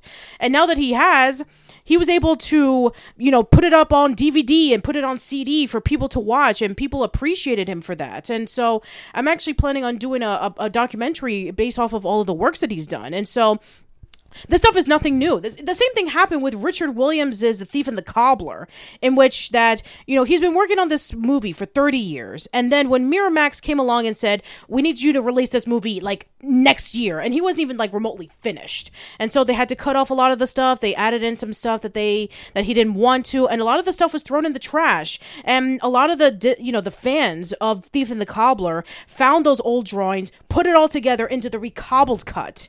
And that's the closest thing that we will ever get to a completed version of Thief and the Cobbler that Richard Williams had envisioned. So I believe also, even though it's Snow White, a lot of stuff has been lost. They did manage to actually find the animatics for the music in your soup, if you remember that. Yes, I remember. So some stuff can be restored and can be put back together, but unfortunately, because a lot of people, like I said again, they didn't have the foresight to realize that this stuff was going to be collector's item one day. They're not going to keep hold of it. Yeah, when I was in MomoCon, Don Bluth talked about the 12 minutes that was erased from The Land Before Time, where Littlefoot and Sarah were first running away from the Sharptooth. And the reason why was because people George Lucas and everybody was saying this stuff is too violent for the kids. They're starting to cry over in the in the testing room. And so they were forced to delete and destroy any evidence of that. And I know there's been some rumors for a long time that there's a lost film that actually contained those last 12 minutes. But even Don Bluth himself said that it doesn't exist anymore, and so he doesn't even know if it's even around. Oh my! I tell you what, I'd be so awful with test audiences. It's like someone came into me, he's like, okay, that dinosaur movie you did, they're all starting to cry now because some of your characters are getting tortured or whatever. It's okay, now launch the asteroid. Oh, I would be so cruel with test audiences. Oh yeah. Oh man, mind you, I've always been interested in test audiences. How do they? Obviously, they're going to sign NDAs, saying you can't disclose what's in it. Obviously somehow we managed to get hold of some of the the discussion about the Super Mario movie, but obviously before it became the final product. Yes. With the dawn of the internet though and everything like that, I'm really surprised that test audiences are able to kind of keep their mouths shut the way that they can do. Because obviously now as we said before, anyone who you put something in front of which is highly anticipated, it's going to end up online somewhere. I'm sure it is, but again, I'm sure it's probably for what you were saying before. I'm sure they have to sign non-disclosed contracts saying I cannot reveal to anybody that I saw this or that I was a part of this, and they asked me these questions. I'm sure that stuff is very strict, because heaven forbid if that stuff were to be leaked online, and what if the audience hates it, and then they'll be like, oh shit, do we have to go back to the drawing board? Do you know what I hate? in the advent of like ChatGPT and AI and stuff like that, my biggest fear is that imagine if one day we end up with a movie where like the movie changes with like the mood of the audience, where like they feel like, oh well, we want this to happen or we want that to happen, like AI kind of like scans the chip in your brain or something like that, and it's like reacts as as the movie goes on, thing on how you feel. You know what I'm saying? Like that's a day that I'm going to be looking at like, yeah, we're creativity just going way out the window. Yep, we are screwed. Yep. Anyway, we moved way from our topic, haven't we? So. Okay, so yeah, the point is that in recent years, Disney has been very careful on preserving a lot of artwork and animatics and stuff like that on their films, because they know that pretty soon they're going to have this stuff preserved. I mean, we've seen in various documentaries that the Disney archive room is very, very private, and you have to go in with like literally with gloves on your hands because you don't want to like smear any of the pencil drawings. So yeah, and nowadays they're like putting it online so that you can be able to see it digitally and stuff like that. But like, man, of all the stuff that we've lost over the, over 100 years of Disney, where, we could have seen like drawings of like deleted stuff or deleted characters and, all those kind of things that we could have seen, but it doesn't exist anymore. Yeah, exactly. But anyway, we're already halfway through the show and we're going to cover the two subjects right now. So I know. There's so much to cover. This is going to be a bumper episode, everybody. So, unfortunately, this ends up being like 3.5 hours long. Then, I have to apologize. Like, there's just so much to talk about. Anyway, let's get the other bit of bad news of Disney out of the way whilst we're talking about this. So, Elemental, I mean, here's the thing about this. We haven't seen Elemental yet, and the reason we haven't seen Elemental yet is because, obviously, it releases in America first, and then, obviously, we get it here in the UK at the end of the month. So, it was so annoying because we wanted to do Elemental, and we wanted to do Teenage Kraken, before, obviously, Patricia left to the US, but unfortunately, here in the UK, they're releasing at the end of the month, so we can't see them yet. Yeah. So, yeah, it really does suck, especially since sometimes we even get them before the US. I don't know what that's about. Like, I don't get it either. Yeah. Anyway, so yeah, I just want to tell you about that. It underperformed pretty badly in the box office. Yeah, and unfortunately, this just goes back to the fact that one thing we noticed is that when we were in London, one thing that we saw on buses was we saw a lot for the next Final Fantasy game. We saw a lot of advertisements for like various other things. Nothing for Elemental. We even saw one poster on the bus for Ruby Gillman Teenage Kraken, but nothing for Elemental. We were in London. With no posters, no TV advertisements, nothing on the buses. And we went up and down the West End as well, and we saw all sorts of advertisements for all sorts of things that were non-theatre related, and yeah, we now saw one thing for Disney's Elemental at Zero. all. Where is Disney's advertising budget gone? I don't know. This is another thing that we said about Strange World. Are you doing literally all of your advertisements online? Like, you can't do that. We've talked about this already. It makes me wonder. I think Disney are so unaware about where they are right now. Like, I think they're just assuming that the Disney fans are going to be just aware of Elemental. So once they are aware of Elemental, they're just going to go off and see it. No, that's not how life works. Unfortunately, you need to advertise your stuff out there. On top of that, you need to get new fans as well. So you're going to want to advertise on buses. You're going to advertise in the usual spaces, everything like that. Like, you're going to want to run ads and stuff, because if you don't do that, if you just rely on word of mouth alone amongst just the Disney fans, that's all you're gonna get, Disney fans, effectively. And remember when you go to see Lightyear, and what, there was only 8 people in the theater for a theater of 300. Yes. And and they're all Disney fans like us. It's not good enough. Yeah, and for the box office. Exactly. There were Disney fans who were adults like us. No children went to go see Lightyear because they went to go see Jurassic World Dominion. I was in the restroom. Aaron was waiting for me. He saw a whole bunch of kids walking out the theater of Jurassic World Dominion, and then I got back and I was like, hey, what happened? And he told me what happened, and I was just shocked. It's like, wait a minute, those are the same kids who should be watching Lightyear, and now we're going to be repeating it again with Elemental because it only made $30 million in this week. I guarantee you they're probably, I don't know if the Super Mario Brothers movie's completed its theater run yet, but if Elemental comes out and Super Mario Brothers movie is still on, I would not be too surprised if there's more bigger audiences, I think, for a Super Mario Brothers movie than there are for Elemental.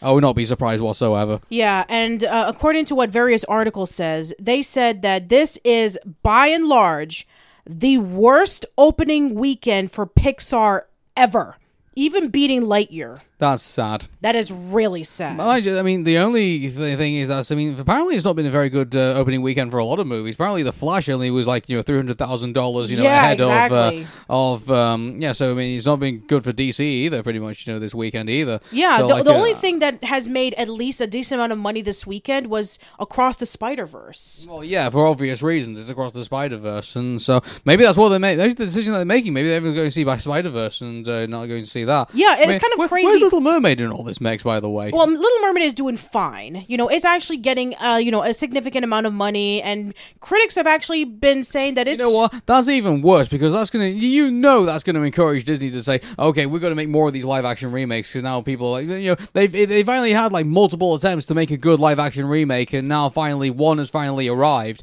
and, but now, unfortunately, the message Disney are going to get is that, now we're going to make more of them. We're going to make even more of them now. Yeah, and this is what's concerning me, and this is a major concern. Remember when I was talking about Rebecca before, when we were talking in casual chats about, the Owl House, when we were talking about her about, things that were going on? Yes. My biggest fear is I said to her, look, if either the Owl House or Amphibia or, any of these other shows did come back, I guarantee you, Disney might be looking at it and saying, well, we've got to do it live action. And after seeing what's happened with Little Mermaid and seeing what's happened to Elemental, that would be the message I believe that Disney higher ups will probably get from all of that. The live action stuff is what people want to go and see, when in actual fact it isn't. It's just what people are tolerating right now. Well, or it could be that they don't want original stories anymore, and they just want sequels and spin-offs and reboots. I just read an article where they were talking about the same thing for video games. It's like we're getting a lot of remakes, reboots, spin-offs, remasters of video games. You know something? I'm just looking at the fact that, apparently Chris Mazzetti over at Illumination has poo-pooed any talks that apparently that there's going to be a Zelda movie. We talked about that before. Yes, we did. Apparently now he's saying that apparently there is no discussions going on about that. Maybe this might be an opportunity for Disney to move in on Shigeru Miyamoto and say, oh, hey, you did really well with that Super Mario Brothers movie. Would you like to go over to Disney and make the Zelda movie? Oh, man, imagine that. Imagine Disney going over to Miyamoto saying, we're going to make a Zelda movie. When Disney, for the most part, do original stories, or they've adapted from classic literature. I mean, at the moment, what else could they do to try? I mean, they've got Inside Out 2 going to be coming out soon. They got, Toy Story 5 is going to be their next thing. Frozen 3 is going to be their next thing. So they are, saying, oh, hey, people still want to see more of this stuff, which, unfortunately, the answer will be yes. I mean, people will want to see some more of this, unfortunately. Yeah. But, imagine, I always said from the beginning, so Frozen 3 was inevitable, I think. I know that. You can't ignore for the power of Frozen. Yeah, we're breaking away from what we're discussing about. What we're saying is that, right now, Elemental is underperforming at the box office. This is another original story that, Disney Pixar has brought out that's not doing very well. And, which is really unfair when you really think about it, because I think if Turning Red was released in theaters, I think it would do well. I agree. I think, compared to all the other ones. And so, I think until we've actually seen Elemental, I guess, in the theater, I mean, there's not really much we can say about what went wrong, besides the fact that it wasn't advertised well. Yeah, it wasn't advertised very well, and we even saw, a brief discussion of it with Saberspark, where people were saying, they didn't care about the look of this movie, they just felt it was, derivative. It's like, oh, it's like Zootopia, but with elements on it. Or, oh, it's like the same... Which is sad when you really think about it, because the person who created this was basing this off personal experiences. Yes, and that's another thing from Peter Sohn. This is the same guy who did The Good Dinosaur, by the way, where I'm starting to notice a pattern with his style of doing movies. He's only done two. This and Elemental, where he seems to focus on character pieces, where the characters are the focus on this and not the story. The stories are simple, but the characters is what makes it more interesting. Good Dinosaur, unfortunately, failed at both of them, but, if that was the vision that he was going for, fine. But yeah, you're right. Elemental is based off of his own personal experiences as somebody who was immigrated, into America, and it's going over this love story about these two complete opposites who are trying to make their way into a society that is just separate, and they're trying to be together. I like the idea of that story. Whether they executed well or not is, again, we're not sure because we haven't seen the movie.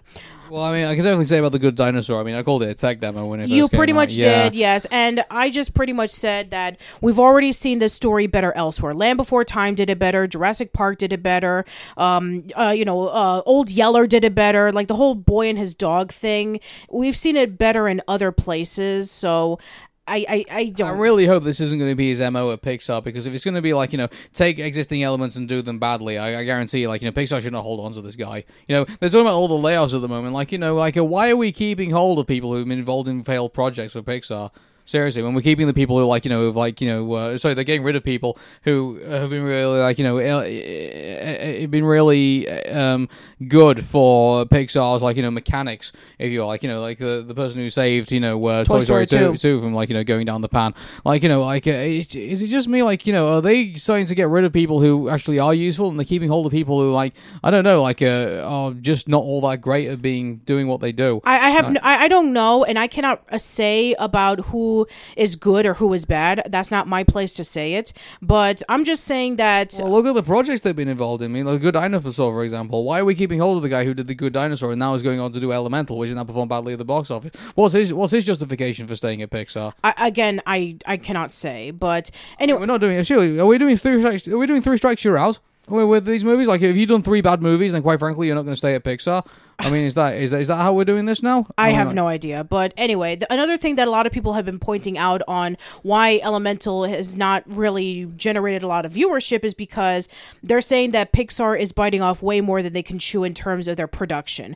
We talked about this in the Cannes Film Festival that, Pete Docter was promoting about... That interview is still ringing in my ears, by the way, from last week. Yes. Yeah, I like it. Stop making excuses. The Super Mario Brothers movie is going to town at the moment, and everyone seems to love that movie because obviously for what it is. Take a element, do it completely right, and then obviously release it in theaters with some bulk advertising on it, and I guarantee you're going to have a successful movie. That whole Variety article, I just don't buy from everything that he says. Well, I was just going to bring up the whole discussion that he was promoting, the technology that they were able to do to make Elemental. We worked really hard on the technology, and we had more computer generated equipment that we've ever had in any movie that we've ever done before, and it's a really pricey movie. It's $200 million, whereas something like Spider-Man Across the Spider-Verse and the Super Mario Brothers movie were both $100 million. Or even from what Spider-Saberspark was saying, apparently this is took more money to make than both Spider-Verse and Mario movie combined. Correct. And the reason why is because they've done less, they spend less on the production of it, because, where Elemental was trying to push the techniques and all of that kind of stuff, the artistry of Spider-Verse was done by a massive group of people. Over 1,000 people worked on the movie, yet the production of it was about maybe 90 to 100 million. And then you had the Super Mario Brothers movie, which has Illumination. That does make you ask a couple of questions about who's not getting their fair share of the pie in that production, don't you think? Yeah, I'd ask questions about that personally for myself. Sure, but the point is that a lot of people are saying that Pixar are spending too much money on producing a lot of their films, because you have other movies that are doing less money on their films and they're getting more critical acclaim. I think the justification for it is that if they are doing something which is obviously breaking the mold of how we make movies in this, then I think there is. Somewhere down the line, maybe these techniques will pay for themselves, because right now we're going through a drab patch. Don't you agree? We've had Lightyear, we've had Elemental, and now soon, somewhere down the line, we're going to be getting Inside Out 2. We're going to be getting some other. Elio is going to be coming out soon. By the way, Elio is I'm after watching the trailer, I have some concerns about Elio as well. But the fact that they're going to be doing Toy Story 5, the fact they're going to be doing Inside Out 2, maybe some of those techniques could be put into those movies. Maybe those movies will do really well, and maybe the future movies that basically will be doing all this type of thing, hopefully will be justification for what they did with Elemental. I'm hoping. Anyway. Yeah, I'm hoping too, because that's a lot of money to put on the screen and nobody's watching it, and then you just never use that technique again. To be fair though, it hasn't. That was Pixar's existence back in the 80s and the 90s. Spending a lot of money that they don't know if they were going to get back, and then obviously they pay dividends, in the future. So keep in mind, Toy Story was a massive risk for them, wasn't it? Yes, it was. Disney even banked on that risk as well back when they weren't doing so great. So actually, and the bit of the Renaissance was still yet to really take hold. So I can probably imagine that, Pixar, right now, they're going through a bad patch at the minute, but hopefully what they're doing now, might, hopefully they'll, like, have a really big thing that'll happen in the future, and hopefully all of that, we can turn around and say, oh, yeah, it's a good thing that they did all that stuff, because eventually it paid off. Hey, bless you. Yeah, I'm just going to read off something that the Financial Times posted on, Elemental, where they were saying that... Excuse me. Bless you. Thank you. Elemental has had some positive reactions from critics and audiences, but the film brought in less than $30 million in the U.S. box office on its opening weekend, a significant shortfall for a movie with an estimated $200 million budget. The poor showing had sounded alarms following the underwhelming performance of last year's Lightyear. And according to... somebody from, Ehrlich, okay. He said, it's been a while since there's been something like Toy Story, something extraordinary, that original, and it means a lot for somebody. And they were just showing off the mega hits for all the other movies, let's see, Avatar: The Way of Water, Frozen 2, The Incredibles 2, Avengers Endgame, Star Wars: The Force Awakens, and the 2019 Lion King movie, where they were able to pull off, like, billions upon billions of dollars, whereas something like Elemental was just struggling. And then they showed off another comparison between Sony Pictures Animation, Illumination, and DreamWorks, where they were able to show off all the movies that they were able to do, where Illumination started off with like about $1 billion in 2016, but now they're climbing up to $8 billion. And you have Sony Pictures Animation, which may be like less than $1 billion in 2016. Now they're up to $3 billion. DreamWorks was like less than $1 billion in 2016. Now they're up to $2 billion. Pixar is about like $1 billion, and now they're up to $6 billion. But I've seen that around 2020, their numbers have been stagnated, whereas Illumination and Sony Pictures Animation have been climbing. Yeah, but it goes back to Pixar's attitude in regards to how they're dealing with this. Like, it's like, oh well, we're going to tell original stories, and I tell you what, actually, I can't remember exactly what Pete Docter says. I don't really want quote him, but I got to be honest with a lot of the things that he was saying at the time. He just sounded like he was making excuse after excuse after excuse. Yeah, he was talking about like kids that didn't want to go to the theater no more, which is bollocks. So look at the Super Mario Brothers movie, look at Spider-Verse, look at like some of the other movies that are coming out right now. People are going to the theater. They just don't want to see your freaking movie. Yeah, and then there was also the discussion about it gets more expensive, that, in addition to paying for tickets, you also have to pay for like popcorn and snacks, and, that kids are accustomed to watching our movies on Disney Plus and not doing it in the theaters anymore. Bullshit. I'm sorry. It's just, no. I can't accept this. Quite frankly, if this continues, Pete Docter's, where he's got to go, I think, and also, I don't know where Domi Shi is in all of this. Like, we haven't heard a peep from her recently. Not in a while. Where's she gone all of a sudden? I have no idea. Good grief. Like, it's like, sorry, but, you have to do better. You really have to do better. And everyone else right now is laughing at you in regards to all of this. They're not laughing. They're just disappointed. Well, I mean, they're obviously going off to Illumination and going off to, they're laughing at other movies, in that regard. They're just not laughing at Pixar movies at the moment. Like, again, it's not good enough, in what they're doing. And there's, if this continues, I think there's got to be a change. I think, over at Pixar. I think because it's there's already enough people who are losing their jobs over at that studio, and we don't need any more people losing there because Pixar can't draw a dime. It's not good enough. Yeah. So the next time that we're going to be talking about Elemental, hopefully by then we would have seen it, and we will be giving you We'll be one of the very few people who have seen it as well. Actually, if funny enough, what's our highest view count on a Pixmix episode at the minute? I'm trying to think. Is it was it the Incredibles episode? Yes, it was. It was. Well, I shudder to think, also Lightyear didn't do all that well when we reviewed it either. Not even close. I know. I'm shuddering to think how people are going to be watching our Elemental review. I don't think many people are going to be watching it. No, I don't think they're going to be watching it. When I posted it up on both the YouTube page and on the podcast feed, it didn't even make a dent to compared to like all the other Pixar films that we've talked about. Well, as something like The Bad Guys, when we talked about that film, we got at least 2,000 listeners. Yeah, exactly. So, like, it makes you wonder, like, if for us, like, you and I do these reviews because we like doing them. You Yes, know, we do. in that regard. I mean, we don't do it for views, and we don't do it for like, we don't. These aren't our major jobs or anything like that. We have real lives outside of this podcast.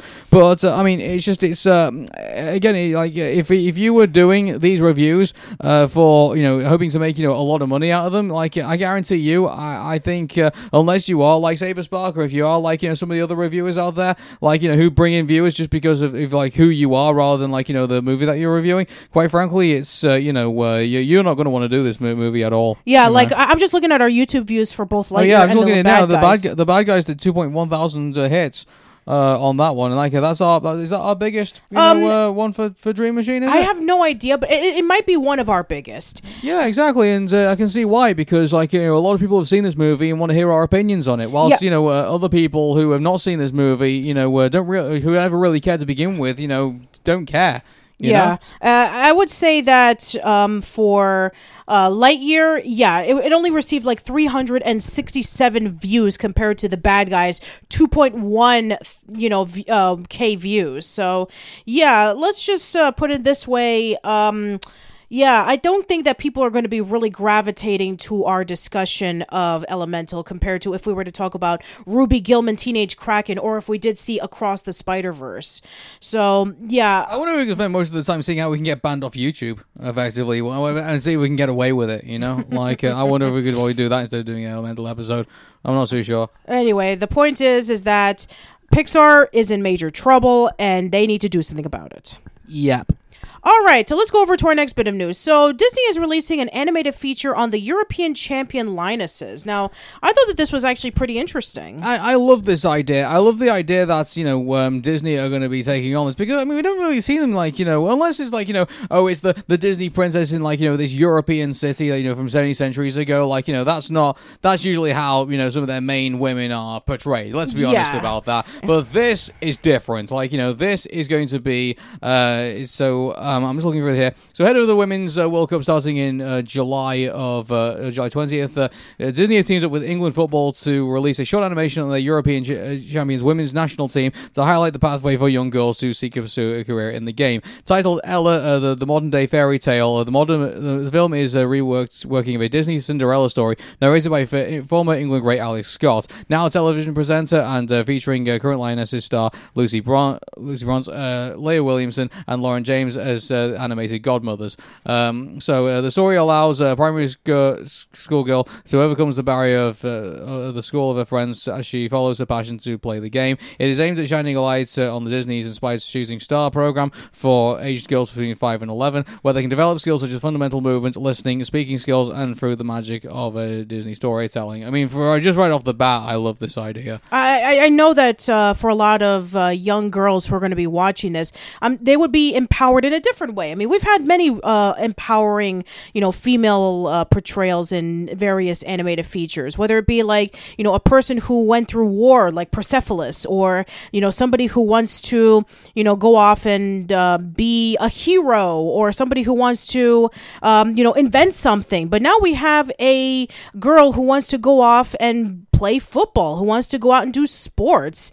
And, it's kind of funny because back then people would have been, like girls would have been teased like this. It's like saying, oh, you can't play this because you're a girl, and all, making her like a, making fun of her, saying like, she's a big old tomboy or something like that. But there's something like this that would like give inspiration for young girls to say, no, you can do this, is actually pretty inspiring. Yeah, like back in the 90s, we got things like like the back when we were the Little Giants, and like, Little Giants. The girl wants to play football, like she can't do that. Yeah, and, like, she's a girl. She's a girl. That used to be the attitude of like every like kids sports films, wasn't it? Like Little Giants, Big Green. She's the man. She's the man. Mighty Ducks. Yeah, she's like this trope is gone now. And to be honest with you, I'm pretty happy this trope is gone. I do agree. Yeah, she's like I think now women's football is becoming a huge thing. Women's Super League now is starting to become quite a big thing here in the UK. Like I see highlights about it all the time, and people are watching it. And also, I mean, like women's football in the US is also huge as well. It is massive. It is just as massive as men's soccer, where women would go and they would play these massive games, and people would be coming in for miles just so that they can be able to watch them. It's and we even have just recently in my hometown, we started to get a football club, and I'm sure that they'll have one for the women at some point too. So yeah, it's becoming huge nowadays. Yeah, so I mean, like, I'm really got things. God, Disney's actually getting involved in this. Actually, this is one of like the very few positives we can say about Disney right now. They're getting involved in positive things like this. They're doing like a Disney-esque kind of like short about a girl who wants to play football, and you've got like all the Lionesses, being the quote unquote godmothers in all of this. Trying to inspire her. Like that's a modern tale. That Disney should be getting involved in. Heck, maybe that's what Pixar should be doing. Maybe that's the thing they should be doing right now. Well, I mean, technically they will be with win, lose, or draw with focusing on a kids' softball team. Well, that's the different. That's actually telling like a story about a baseball game from different people's perspective, maybe. So yeah, who knows? Maybe I might get something like that. But yeah, I'm actually talking about like how about a movie where a girl wants to play football? I mean, we already have bended like Beckham or something. I mean, like yeah, but like you know what I mean. Like give it the Pixar magic. You know what I'm saying? Oh sure, yeah, but this is Disney, not Pixar. Yeah, it sounds better than Elemental. Don't we? Well, it sounds better than some of the other things that we've been had Pixar thrown in front of it recently. Like I just think I would like to see something that's if you want to do something that's like based off a property, but it's like an original story. I mean, like this sounds like it's it. You know what I'm saying? Right. So. And I think that it will inspire a lot of people to go into sports, kind of like how, various athletes were able to do so well with sports. That or if you want, do baseball. Like, do a baseball movie maybe. Like, we've already have a lot of baseball movies, to be fair. Well, but not one from Pixar, at least. Well, I mean, like I said, win, lose, or draw. Yeah, we're going to get that sooner, yeah. But, I mean, like, what I'm saying is that maybe if you don't want to do, like, something that's already exists, maybe you do something that, like, is, like, an existing concept, but do, like, an original spin on it, maybe? Yeah. Like, maybe do that. I think do something that a lot of people will relate to. Mm-hmm. I agree. All right, then, so, well, that's that. So, we'll look forward to that. Okay, so, let's quickly jump on this bit, because, like, this is a crazy story. So, oh, boy. So, Turner Classic Movies apparently was facing the axe. Yep, they were facing the axe, and a lot of people who were a part of this were fired, because Dave Zaslav just cannot stop firing people. So, let's talk about this. So, let's see. We have Executive VP and General Manager Paula Chagnon, Senior VP of Programming and Content Strategy Charles Tapish, VP of Brand Creative and Marketing Dexter Fedor, VP of Enterprises and Strategic Partnerships Genevieve McGillicuddy, and these are the people who are involved of the Turner Classic Movies department, including the annual TCM Film Festival, and finally the Vice President of Studio Production and Wilson. All of these people who were involved with Turner Classic Movies were fired, and most likely because of that, Turner Classic Movies is going to be axed and gone forever. And it pissed off a lot of people who grew up with Turner Classic Movies. It wasn't just like a channel that showcased like classic movies from like, the 20s all the way up until like the 60s and 70s. No. This was basically like a major archival place where you got to learn behind the scenes stories of the making of the movie, and you got to have various interviews from film directors on why the movie inspired them the way that it did. It was a very important piece of history that was preserved. And we already talked about just a few minutes ago about the importance of preservation, with Disney losing nearly 95% of their material.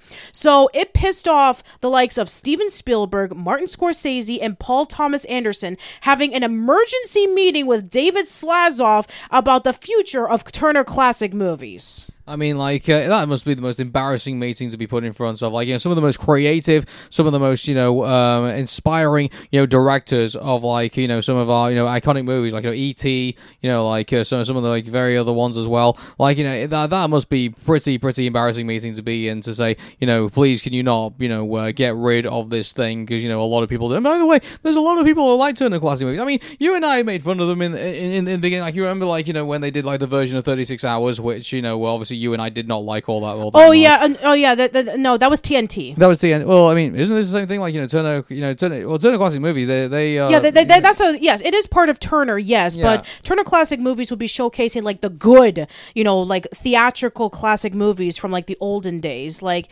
not the TV movies like TNT did. Okay, then that's a completely different story. Yeah, actually, I mean, you got to forgive everybody because TNT, TCM, they were all back in the day. I used to only tune into those channels when WCW Monday Night Raw was going to be on Mondays. You know what I'm saying? Yeah. So I mean, the one thing I'll say about all of this is that this again is an embarrassing meeting to be in. The fact that you have tried to make this decision and then you got word from some of the most popular directors of the time, and then they come in there and they say, what on earth is going on? And you're making mistakes when all that's kind of going on. So I'm just going to read off a statement that Stephen, Martin, and Paul had issued to David. Turner Classic Movies has always been more than just a channel. It is a precious resource of cinema, open 24 hours a day, 7 days a week. And while it has never been a financial juggernaut, it has always been a profitable endeavor since its inception. Earlier this week, David Zaslav, the CEO of Warner Brothers, got in touch about restructuring TCM. We understand the pressures and realities of a corporation as large as Warner Brothers, of which TCM is one moving part. We have spent time talking to David separately and together, and it is clear that classic cinema and TCM are important to him. Our primary aim is to ensure that TCM's program is untouched and protected. We are heartened and encouraged by the conversations we had thus far, and we are committed to working together to ensure the continuation of this cultural touchstone that we treasure. So, yeah, the fact that they say that, that they want this protected and that David Zaslav claims that, this is very important to him.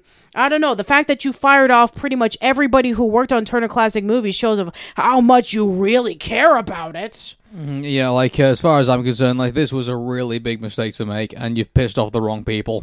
You pissed off Martin Scorsese, Steven Spielberg, and Paul Anderson. Imagine trying to get these guys back to do another Warner Brothers movie again. Good grief. The relationship surely has been soured, hasn't it? Severely.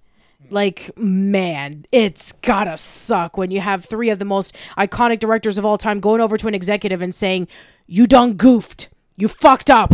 What the hell are you doing?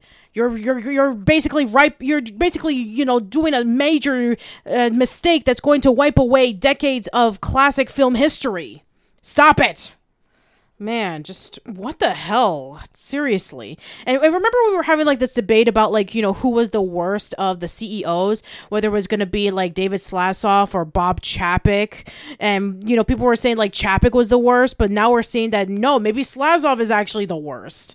Because at least, sure, Chapek fired a lot of people. Yes. In defense of Zaslav, I mean, he is now involved in this really disastrous merger that's happened between Warner Brothers and Discovery, and he's having to basically have to find out how he's going to wipe out all this debt off this company. So I think that's the unfortunately, I don't think Zaslav is in much of a fun position to be in. He's having to find cost-cutting measures somewhere, and but unfortunately, every time he looks at one, it turns out to be something that people actually like. So unfortunately, we criticize Zaslav for everything that he's done and the way that he behaves and stuff like that. I mean, but at the same time, he's also in this pretty incredibly bad situation that he also finds himself in. So I mean, but at the same time, I mean, he is the CEO, and he's put himself in the hot seat, and he seems to know what he needs to do about that. But unfortunately, all the decisions that he seems to make are always the wrong ones. Yeah, exactly. So yeah, I'm just hoping that they're able to, save Turner Classic Movies, because without it, a lot of history of what we know of various... To be fair, though, how many 80s, 90s kids are probably listening to this podcast and watching Turner Classic Movies? Not a lot, because it's not their classics. It would most likely be... Yeah, exactly. It would most likely be their parents' classics or their grandparents' classics. But I'm sure that if you're at a certain age and you're going over to film school, you're going to be learning about this stuff anyway. Could you imagine if one of these days we tune into Turner Classic Movies, when we're in our 50s and 60s, something like that, and Space Jam comes on again, oh my god, we are so old. Yeah, and then you're gonna have like a hoity-toity director coming along with his pipe and sitting on like a massive armchair with a fireplace in the background, talking about like Space Jam was culturally significant because it was able to take a 30-second commercial and turn it into gold. Grandpa Aaron, is that the one that stars LeBron James? Is like, we do not speak of it here. Oh boy! How dare the kids not appreciate the classics? These kids are not all right. Why don't they remember Michael Jordan? Oh, I'm old. Why am I having an accent? I don't know. Anyway, so that's that. I mean, we'll probably move on to the next Cartoon Network bit of news, I guess. Yes, please. So Cartoon Network and Max have revealed the Tiny Toons Looniversity voice cast, so we have now got the talented voices, now all in a row. So. Yes, we do. And a lot of it is going to be different because we've already mentioned this before, that this is basically a new version of Tiny Toon Adventures. It's not like Animaniacs, in which they got most, if not all, the voice cast, and then they got some like new characters. But yeah, for the most part, with the exception of maybe the modern, interpretations of these classic Looney Tunes characters, everybody is different. So let's talk about that, shall we? So the voices of Buster and Babs are completely different. What was once originally Charles Adler and Tress MacNeille are going to be played by Eric Bauza and Ashley Hairston. So yeah, I mean, Eric Bauza needs no introduction. He has been the voice of Bugs and Daffy and various other Looney Tunes characters for about 10 years now, and he's been voicing him in like the new Looney Tunes cartoons that have been up on Cartoon Network and Max, and he's been doing a lot of other, interpretations of the classic Looney Tunes. Well, it makes sense to make him the lead because, Buster Bunny effectively was supposed to be like, the smaller version of Bugs Bunny effectively. Like, that's it. That was his whole thing, wasn't it? Yes. And it's described here, Emmy Award winner Eric Bauza as Buster Bunny, Babs' twin. So yeah, they're twins in this one, and we said this before. They're related. They are not friends.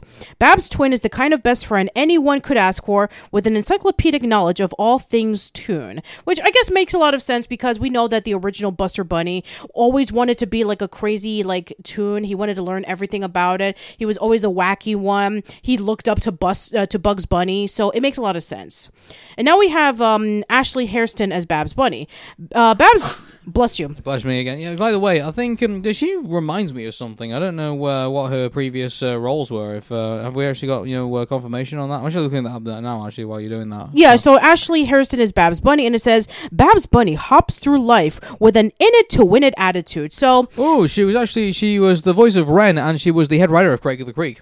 Oh, okay. So yeah, that's where I've seen her from. Yeah, and yeah, I think that with Babs's interpretation, it's going to be slightly different from the looks of it, because she was always like the diva, and she was always like somebody who always was kind of like on the spotlight. So if she has an in it to win it attitude, I guess it kind of does make a little bit of sense. Okay, so David Ergo Jr. is going to be both Hampton Pig and Plucky Duck, which in the original was voiced by Don Messick and Joe Lasky. Makes a lot of sense because they're both dead now. And by the way, for those of you who do not know, he was Ferb Fletcher in Phineas and Ferb. That's right. Yes, he is the new voice of Ferb in Phineas and Ferb. So let me just read off what it says here. Hampton Pig is a nervous, sweet as a peach cobbler pie, who is at Acme to become the first Toon in his family to be a doctor, repairing other Toons who have been bonked, spronked, and splatted. While as Plucky is a joyfully snobbish mallard who is an expert at putting himself first. Okay, so they're both pretty consistent with their original counterparts, where Plucky was basically the snobbish one and Hampton was kind of like the nervous one. That is consistent with both of them.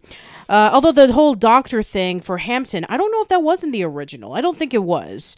Now we have Tessa Netling as Sweetie Bird, which originally was played by Candy Milo, which, by the way, we'll get to in a minute.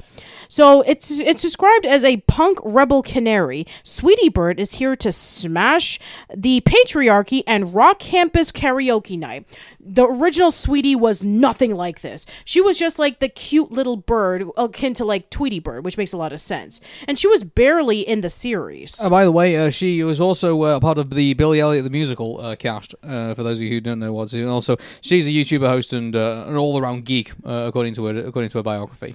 Okay, yeah. So now that is it for the main cast of the Tiny Toons characters, which is interesting because we don't have all the other ones. I mean, there's no Montana Max. There's no... I mean, I know Elmira is not going to be in it. They've already stated this last year. Elmira Duff is not going to be in Tiny Toons Looniversity. I don't know if it was because of the controversies with the character, or maybe they are going to maybe have like a new spin on Elmira that's something different. But yeah, as of right now, Montana and Elmira are not in it. Neither is Shirley the Loom, neither is Fifi LaFume, neither is Arnold the Pitbull or Foulmouth or any of those, or even Furball or any of these characters. They're probably waiting to see how season 1 goes, and I mean, mind you, I think season 2 probably might already be in the bag for Tiny Toons Looniversity. I wouldn't be surprised, but then again, they might go into the reboot of Animaniacs, in which like they brought the popular characters, while all the other characters like Katie Kaboom and the hippos and the pigeons were completely scrapped, and then they favored like Yakko Wacko Dot, Pinky and the Brain, and the newer characters. Yeah, so I think actually that might be one of the things that might be the reason they might be doing this. It might be like, because I mean, like, I don't know, but bringing Arnold the Pitbull back in, like, obviously he was based on Arnold Schwarzenegger, yes, wasn't he? So like, I don't know if kids today would get the Arnold Schwarzenegger references all that much.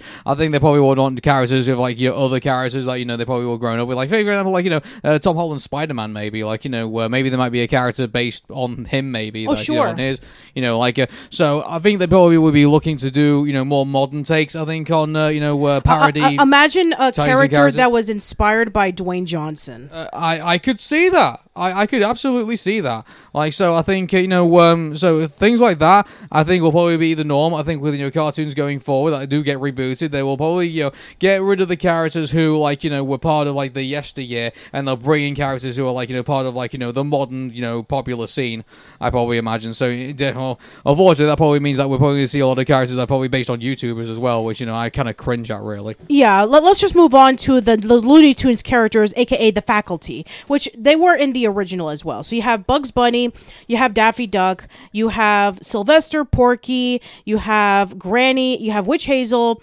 Taz, and Yosemite Sam. So Jeff see Witch Hazel in there. That's quite interesting. Yeah, we had Witch Hazel. I don't believe was in the original Tiny Toons. Yeah, I guess they're going to do some magic, I guess. Yeah, well, or practicing witchcraft and stuff like that, which it'd be interesting. So Jeff Bergman is going to be. What's this, my pretties? I learned this from a witch with an arm missing. And you just deafened the audience. Sorry. Anyway, so Jeff Bergman is going to be Bugs, Sylvester, and Foghorn Leghorn, which Jeff Bergman has been voicing as these characters for decades, ever since the 90s. When Mel Blanc died, Jeff Bergman was the one who took over as these iconic characters. And I guess it makes a lot of sense why they have Jeff. Wait, it's actually interesting. They have Jeff here, but Eric Bauza is the current Bugs Bunny right now. Yeah, so, I mean, who knows? Maybe they might be going in a different direction with Bugs Bunny, maybe, in this show. I mean, it is true. They're playing Bugs as like the professor, not as like the crazy, Maybe he sounds more intellectual probably than the current Bugs Bunny. I don't know. Maybe, I don't know. And he also plays as Sylvester and Foghorn Leghorn. Okay, so Bob Bergen is. You got to include me in that Looniversity thing. All right, so let's go over to the next one. So Bob Bergen is Porky. Not too much of a surprise. No. He's been voicing as Porky since the 80s. And then Eric Bauza, instead of he's voicing as Daffy and Gossamer of all characters. Daffy makes sense because he is the current voice of Daffy Duck, but Gossamer is going to be in there, which is interesting. Yeah, interesting to see what they do with him. Yeah, and then Candy Milo, as I mentioned before, she was the original voice of Sweetie Bird, and that was actually her first voiceover role, believe it or not. She's voicing as both Granny and Witch Hazel, which makes a lot of sense because she has been voicing them in recent years, ever since June Foray died. Yeah, so, I mean, Granny seems to be in every incarnation of, these shows recently, so, I mean, obviously she brings, a sweetness into and there's also some zaniness as well, yes. When she's when character, elements allow, so, but, I mean, mind you, let me say, about Granny, she's been, a pretty big character since the Sylvester and Tweety mysteries. I think so. I think if it wasn't for the Sylvester and Tweety mysteries, I don't think we'd be hearing too much about Granny, I don't think. Yeah, and she was also featured in, you remember, the new Looney Tunes show, the one that aired on Cartoon Network, where they actually had this backstory about Granny as a World War II spy? So, yeah, that actually brought some interest in Granny again. How old is Granny? The fact that, she's still... I mean, you can say that about all the Looney Tunes characters, couldn't you? That's, she was a spy back in World War II, and, World War II was still becoming quite a long time ago now, it's... You're asking the wrong person. Yeah, I mean, was she spying, when she was, 12 or something, Well, I mean, she did look fairly young in that flashback. Well, it is Looney Tunes, I guess. These characters live forever. It's like that Tiny Toons episode. You know what I'm afraid, though? Somewhere down the line, Granny, what they did with Grandpa in the Rugrats reboot, and they made him into a hippie because, obviously, that was his time. Yes. I kind of think somewhere down the line, that's what they're going to do with Granny. She's going to be, she grew up in the 60s, and that was her thing, free love, things like that. Mm-hmm. She's going to be, a massive hippie, Well, we'll see. And the fact that we're going to get Witch Hazel again is great because, she was only featured a handful of times whenever that you see her in the old Looney Tunes cartoons, whenever she was trying to eat Bugs Bunny, or she was trying to use him as an ingredient for her potions. So, yeah, it'll be nice to see her again. And then finally, last but not least, we have Fred Tatasciore as both Taz and Yosemite Sam, which makes a lot of sense because he has played both of them. I mean, Fred Tatasciore has done a lot of monstrous voices. I mean, he's even the voice of Devil Dinosaur. Mm-hmm. Anyway, so let me just read off some more descriptions about this. This is coming, by the way, from the Animation World Network. It says right here, the Acme Looniversity faculty... Oh, wait, I already read that. Wait a minute. Hold on. It says right here that Cree Summer is actually going to be coming back as Elmira. Wait a minute. I thought that she was removed. Well, now you know more. I guess so. I guess we're going to see Elmira again, but there's no drawing. She might make a cameo appearance, probably. I think that'll probably be unless, they're going to change it all around and she decides she's going to bring it back. Maybe fans would, set up and said, no, we want to see Elmira in this incarnation. Maybe. I mean, I remember when, my friends, keep this in mind, we're living in a different environment now. It can't just be a fact that, oh, wait, here's this newsletter saying that, this is what's going to be coming up in our new cartoons. Back in the day, we would have, there would be, the industry newsletters and everything like that, who would describe, what's going to be going on. And then later on, that would come out in, Entertainment Weekly and things like that.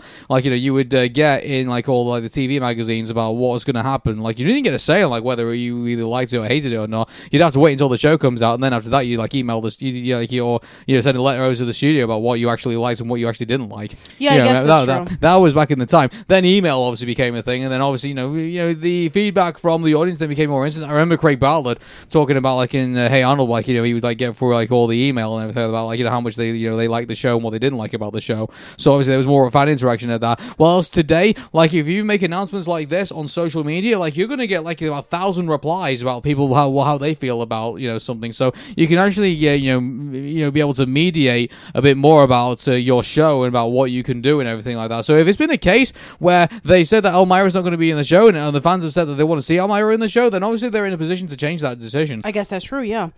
So, yeah, Emblem Television produces the series in association with Warner Brothers Animation. Steven Spielberg returns as the executive producer with Sam Register, president of Warner Brothers Animation and Cartoon Network Studios, and Emblem Television presidents Justin Falvey and Daryl Frank serving as executive producers. Aaron Gibson, who from the Throwing Shade podcast is going to be the showrunner and co-executive producer, and Nate Cash from Adventure Time serves as the co-executive producer.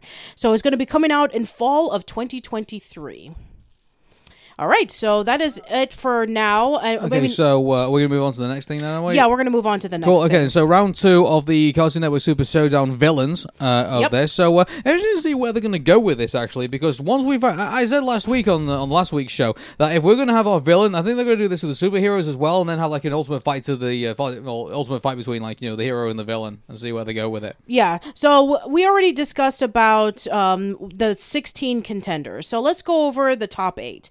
So we're going to go from 4 different categories: humans, supernatural, sci-fi, demons. Okay, so round 1, a fight between Slade from Teen Titans and Father from Codename Kids Next Door. Slade won. I'm not surprised. Like, again, like I always say that, I know people like, keep coming at me saying, oh, the Kids Next Door villains, I think you don't give them enough credit. It's like, well, I mean, look what Slade just did to Father. Like, the Codename Kids Next Door villain. Like, no concept. Yeah.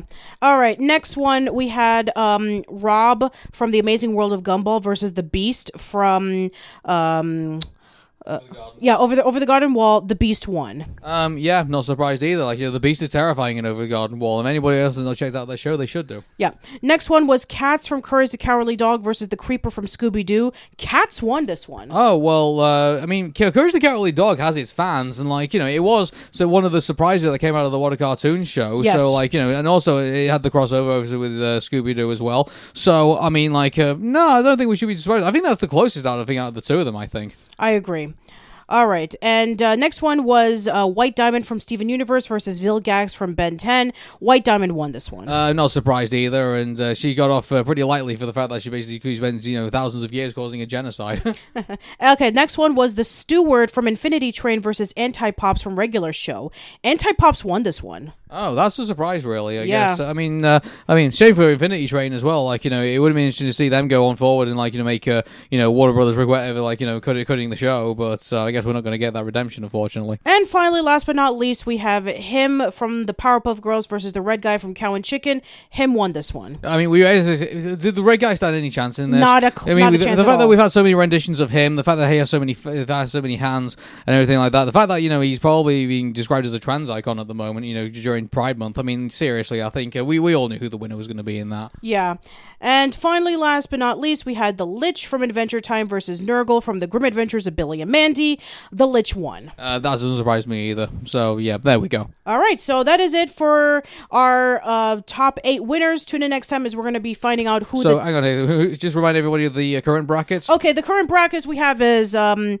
oh wait, I forgot to mention one more. Mandark from Dexter's Lab versus Heather from Total Drama Island. Heather won. That doesn't surprise me. That saddens me really, because I think Mandark is a very complex villain, in my opinion. I think he should be more discovered. Unfortunately, the later episodes of Dexter's Laboratory were not up to par like the original series. And to be honest with you, I think if they ever did Dexter's Laboratory again, and I highly doubt they ever will do, but I mean, if they do it again, I would like to see Mandark be rewritten as a more complex character. I think he deserves it, in my opinion. Yeah. All right. So here is what's going to happen for round 3. So we have Slade versus Heather. I put Slade over Heather. I agree. We have the Beast versus the Creeper. I put... that's interesting, actually, now that we've had that. I mean, dare I say, maybe the Creeper could probably go over the Beast on this? I'm going to vote for the Beast on this. Well, I would say, hopefully... I'll see, but, I don't know. I've got an interesting thing about the Creeper now that it's made its way forward. Okay, we have White Diamond versus Anti-Pops. I can probably imagine White Diamond will probably win on that one. I agree with this one. And we have him versus the Lich. That is the closest one. I think him will skim it, I think that the Lich will win this one. Well, we'll see. Yep, we will see next week. All right, so let's go over to our next bit of news. We're switching over from Cartoon Network to Nickelodeon. So we've had a lot of international channels from Ukraine, Australia, and New Zealand, which were independent channels. They were showing off various kids shows, and now they are rebranding it to Cartoon Network, which I thought was, Nickelodeon, don't you mean? I mean, well, Nickelodeon, that's what I meant to say, not Cartoon Network. Okay, so let me just read off the Ukraine news. This is from Broadband TV. 1+1 Media and Paramount Global have launched a localized version of Nickelodeon in the Ukraine. According to 1+1 Media, the channel is now available on many platforms, including OTT, the Viasat DTH service, and cable networks with a Ukrainian soundtrack. Furthermore, by the end of the year, viewers will be offered over 200 premiere episodes of the new series of the channel. In a statement on the launch, Paramount Global said the launch of Nickelodeon with Ukrainian language content is a significant event in the history of Nickelodeon in the Ukraine, which brings children's favorite characters closer to Ukrainian-speaking audiences. Thanks to our production cooperation with 1+1 Media, we're prepared with more than 500 hours of outstanding shows in the Ukrainian language, and the library of localized content will be replenished every day. We're excited to communicate with our viewers in this native language. You know what? I actually think this is I'm really glad actually you and I were actually looking for news to talk about this, and actually in a way I'm actually really glad that we actually are talking about this, because we all know what's going on in Ukraine at the moment. We know that this terrible war that's currently going on at the moment, and the aggression that's being shown by Russia. And by the way, we don't really get a chance to really talk about kind of like this stuff at the moment, and I think stuff like this is really important, because there's a lot of kids right now in Ukraine right now who are really terrified about like the future and everything like that, and like what all the horrible things that are currently going on right now. And I think the fact that there is going to be a Nickelodeon channel, like there's going to be like 200 shows that are going to be in the Ukrainian language. That's a lot of entertainment. Let me tell you something. You and I have had a lot of like entertainment for like some of the bad times that we had all this. Hey Arnold has like been one of the. I really hope Hey Arnold's going to be one of those shows that's going to be transferred over to Ukrainian, because if it is, I think a lot of people are going to love that show. And I think things might be looking really down and really bleak in some of these areas in that country, I guarantee you, at least the kids will be able to look at Hey Arnold and say like get really enjoyment and just get like a break, and like just have like just maybe like 22 minutes of like thinking like, oh hey, I can just sit down and enjoy this show, and be able to like while really dark things are currently going on at the moment. So I think stuff like this is going to be so important for like the youth in that country, I think. And so I actually am really happy that things like that are going to be going on. I agree, and especially since entertainment has always been there for people in their darkest times, like we just mentioned before, during the Great Depression, when people were like really poor and out of work, they would go over to theaters and they would be watching cartoons like Warner Brothers cartoons or Disney cartoons. And even the same thing with like the pandemic. I mean, we were just at home, we couldn't go outside because we didn't want to risk getting ourselves sick, and we would be watching various entertainment. That's how Avatar: The Last Airbender became more popular again, because it was out on Netflix and a new generation was able to discover it. Do you remember when 9/11 happened? And who's the one children's entertainer that came up to try to ease the concerns of people? Do you remember who that person was? Mr. Rogers. Mr. Rogers. And that's the power that they have in regards to all this. Or in fact, remember Mr. Hooper passed away, and they had Sesame Street actually explain to people about that. Now, I'm not saying that these Nickelodeon characters are going to be coming up into Ukraine and explaining about what's going on in the war and stuff like that. I'm not saying that at all. But hopefully that there's going to be something there that will basically say, look, things are going to be okay, things are going to be all right. Here is Nickelodeon, and hopefully dark times are here now, but hopefully lighter times are ahead. I'm sure that there's probably a Nick News segment that they had that maybe with like kids in the Ukraine who are going through a lot of this turmoil with Russia. I wouldn't be surprised if they actually had a news segment like this where it was able to show that, hey, these kids are frightened and they don't know what is going to happen. The one thing I'm going to be kind of like, do you remember like during the pandemic and Peppa Pig was, were demonstrating to kids about to wash their hands and stuff like that? And, so knowing that, that they had to do that in order to like, mind you, you had like, Disney characters at one point, like, showing people like, what do you do during an invasion and stuff like that. So like, they're that. Yeah. There have been like, obviously cartoon characters have like, shown how to like, survive a deadly plague or a deadly war or something like that. Yeah, I mean, we've had like, donate war bonds and, be wary of like all the mosquitoes that might be carrying malaria and, be patriotic for America and stuff like that. So yeah, those were like all the Disney shorts from the 40s in which they would show the kids. Yeah, they would do that. I mean, like, it's interesting to see what like this version of Nickelodeon that's going to be coming into the Ukraine. I mean, like, is it going to address like what is currently happening over there in the country at the minute? And like, if they do, how would they go about it? I mean, are they going to do the Mr. Rogers, angle of like doing this, or are they going to do like the Sesame Street idea of like addressing this with young kids, or are they going to like, or are they just going to like Nickelodeon completely ignore the war entirely and just say, look, we're just going to give you like here's the entertainment that you want to distract yourself from like what's going on at the moment? That's probably what they'll do. Yeah, I'm interested to see how they're going to go about it. All right, so moving on, the other country that is going to be getting Nickelodeon from a rebranded channel. So according to this article from Kids Scream, Paramount is giving its free-to-air kids channel 10 Shake a Nickelodeon makeover in Australia and New Zealand, in addition to a name change and rebrand that are due to roll out on August 1st. The channel is expanding its programming lineup to feature more Nickelodeon shows, which will also be available on the Paramount Plus VOD service and 10 Play app. Including on the lineup would be Blue's Clues and You, Baby Shark's Big Show, Blaze and the Monster Machines, the Loud House, the Thundermans, the Casagrandes, and also Nick at Night will be featuring in there, such as the Graham Norton Show, Gogglebox, and The Middle, plus Star Trek, Sherlock Holmes, and Transformers. That's interesting. They cancelled the Casagrandes, and yet they're still going to be re-releasing it, like, for international distribution. Yes. That's interesting. That is very interesting. Yeah, like, I mean, who knows? Maybe Les Casagrandes might get a new lease of life. Possibly. I mean, it has happened before. Yeah, exactly. Like, I think one interesting thing that they could do is that they could, like, they're having all these international makeovers of all these channels and, like, rebranding them to Nickelodeon. Interesting to see, like, all of a sudden everyone starts talking about the Casagrandes again, and, like, Nickelodeon turn around and say, people really like that show. Maybe we probably should look back at it again. Possibly. I mean, that's what they did with the Fairly Odd Parents, in which, like, that show has been canceled 4 or 5 times with a definitive ending. And then they brought it back, and, unfortunately it did get worse and worse, but at least they brought it back. Well, yeah, like, again, it got worse and worse. That was the problem, so. Yeah, I know, but still. Anyway, but yeah, that's what's going to be happening for both Australia/New Zealand and the Ukraine, that they'll be getting Nickelodeon into their lineup. Yeah, and interesting to see if anyone else, like, decides to pick this up. By the way, it kind of reminds me of, like, the dying days of the children's. I don't know, like, I always have, like, an appreciation for, the international, the independent, children's network. Like, we had the children's channel, and where it would display, like, not cartoons that were made by, like, the major, like, not the Cartoon Networks, not the Nickelodeons, not the Disneys, but those, like, other, like, say for, like, what was it, Nirvana, I think it was Nirvana, yeah, and, like, stuff like you see now on Cookie Jar and things like that, like, some like the independent productions that were going on at the time. I feel like, I do kind of miss those types of studios, and don't get me wrong, they do exist out there, but probably not as prevalent as they are now, right? And like, they're not got, like, major, I think they really did add, like, a bit of a charm, I think, to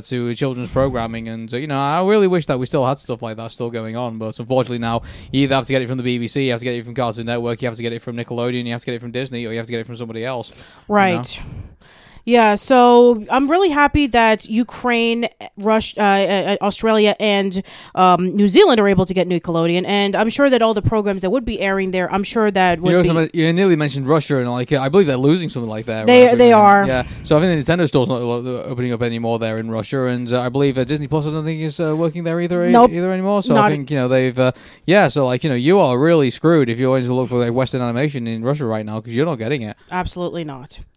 All right, so we talked last month that GQ did a list of the top 100 video games of all time, and they had this massive claim that it was a combination between, like, video game journalists and video game developers and fans and all that stuff who were coming together and making this massive list, and we were just, like, laughing because the descriptions were short and terrible, and some of the choices that they made was just very questionable. It's so out of my mind right now. I can't even remember most of them. I remember Half-Life being one of them. Yeah, I actually have the original list. I'm just going to pull out what GQ's original list is. Go for it. And then we'll compare it to Empires. So number 10... Okay, this is GQ, by the way. Okay, number 10 was Half-Life 2. Number 9 was Dark Souls. Number 8 was Portal 2. Number 7 was Metal Gear Solid. Number 6 was Mass Effect 2. Number 5 was The Witcher 3 Wild Hunt. Number 4 was Bloodborne. Number 3 was Tetris.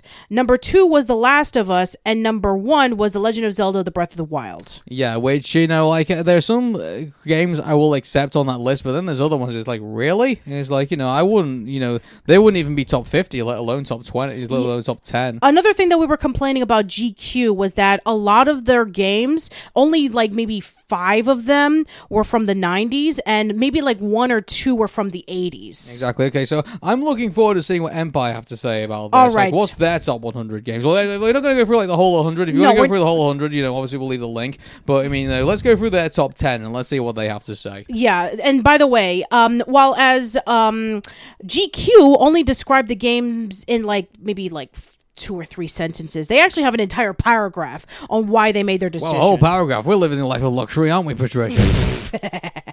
Anyway, let's move on. Number 10 on the list is Minecraft. That I'll accept. Minecraft has been a phenomenon. It started off as a small independent game, then it was bought off by Microsoft, and they've just turned it into like a whole massive franchise. So, and also the whole thing of it is pretty simple as well. It's very creative. It's not graphically intensive, and it doesn't need to be. The whole thing is in the gameplay, and the whole thing is in the structure, and the whole thing is in the style that the game brings to to that. So that, and also the fact that it just becomes very addictive as well. That's where Minecraft's strengths are in all of this, and so I don't surprise that the guy who created it is actually rolling in money right now, because it's such a great game, and quite frankly, yeah, I would agree. It definitely not top 10, definitely top 25 at least. Yeah, and by the way, GQ also listed it, but they listed it as number 24. So yeah, just about top 25. It nearly fell out of that list. Okay, as so well. so let's just see what the next one is. Number 9 is Pokemon Red, Blue, Yellow. I agree with that. So those games were iconic back at the time. Yeah, I totally agree with that. Yellow, I'm not too sure. Red and Blue, definitely. Yellow is where you get to have a Pikachu alongside with you. Oh, okay. Then, again, after Red and Blue, I didn't really kind of pay too much attention to Pokemon at that time. I think I only came across them after the Smash Brothers games, really, and obviously Detective Pikachu and Pokemon Go and things like that. But yeah, I would agree. Definitely Red and Blue, because I've seen them and I've seen how popular they were and stuff like that. Also, there was the whole link cable thing as well, where people were battling each other stuff as well. That was cool. Back in the time, it was one of the very few times where actually, oh hey, this link cable has a use. Yeah, I mean, they were supposed to. I mean, it wasn't just we're gonna use it just to play Tetris or something like that. No, you can actually trade with your favorite Pokemon. And exactly. Yeah, that was a big thing back then. It was a major thing back then, and the fact that Pokemon is still popular to this very day, just goes to show you about the legacy that it has, where it was able to have the influence of other RPGs. I mean, you have to remember that when Pokemon came out, the Game Boy was pretty much dead, but it gave it new life again, and people started gravitating towards it, and that just goes to show you the power of what Pokemon can be able to do. Now, Pokemon is in on the GQ list, but it's Pokemon Gold and Silver was the one that was mentioned, and it was all the way in the top 80s. Whoa. No Pokemon Red and Blue in that whole list. Is that, yeah, no. All right, going over to number 8. Number 8 on the list is Grand Theft Auto 5. Even though I never played 5, I mean, I will agree with the cultural aspects of why it's in the top 10. Let's be honest, there was also spin-offs of that game as well, and everybody was raving about that game, and people love the soundtrack to that game too. Yes. Even I've got it, I had it on MP3 at one point when I downloaded the albums. So it was I mean, I think GTA 5 has its place. I mean, it's a really fun game. It has some really fun characters, and all the cars you can go around, all the missions also are really fun to play as well. It's great. GTA 5 is always a delight when you pick it up. Yeah, I do agree. And I think that GTA 5, I mean, at the time, it broke so many records. It was the most expensive game. It made the most amount of money within the first 3 days of its release. And it was the one that got the most critically acclaimed. It broke off so many records in less than a week. And it had a really interesting story. You had you get to play as 3 different characters.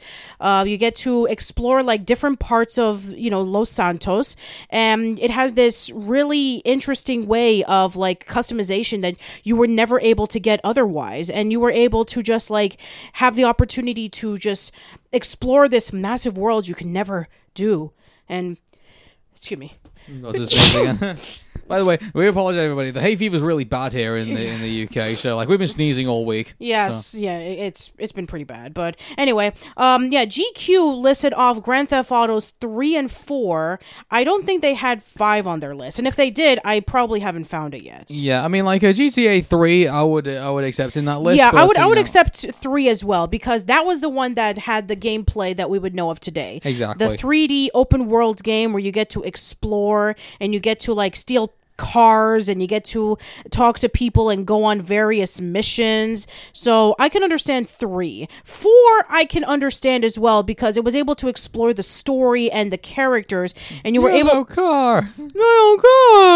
you were able to explore, and you were able to just do a whole bunch of really great missions. So yeah, I think that and by the way, I was wrong. It turned out that Pokemon Red and Blue is on GQ, but it was listed as number 25.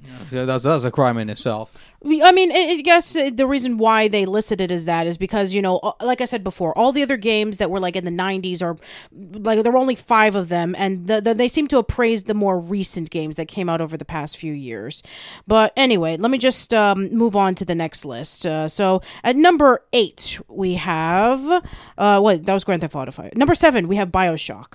BioShock, yeah, that was a great game back in the time. I mean, like, BioShock 2, I think, is the game that everyone seems to rave about because obviously it's, it had more characters in it and had more possibilities in it. But, the original BioShock, I mean, I remember playing the demo and, I was so immersed in this whole world. Like, it just looked amazing. Yeah, it focuses on this regular guy named Jack, and he wanders around in the world of Rapture, where it's this underground utopia that has since fallen apart.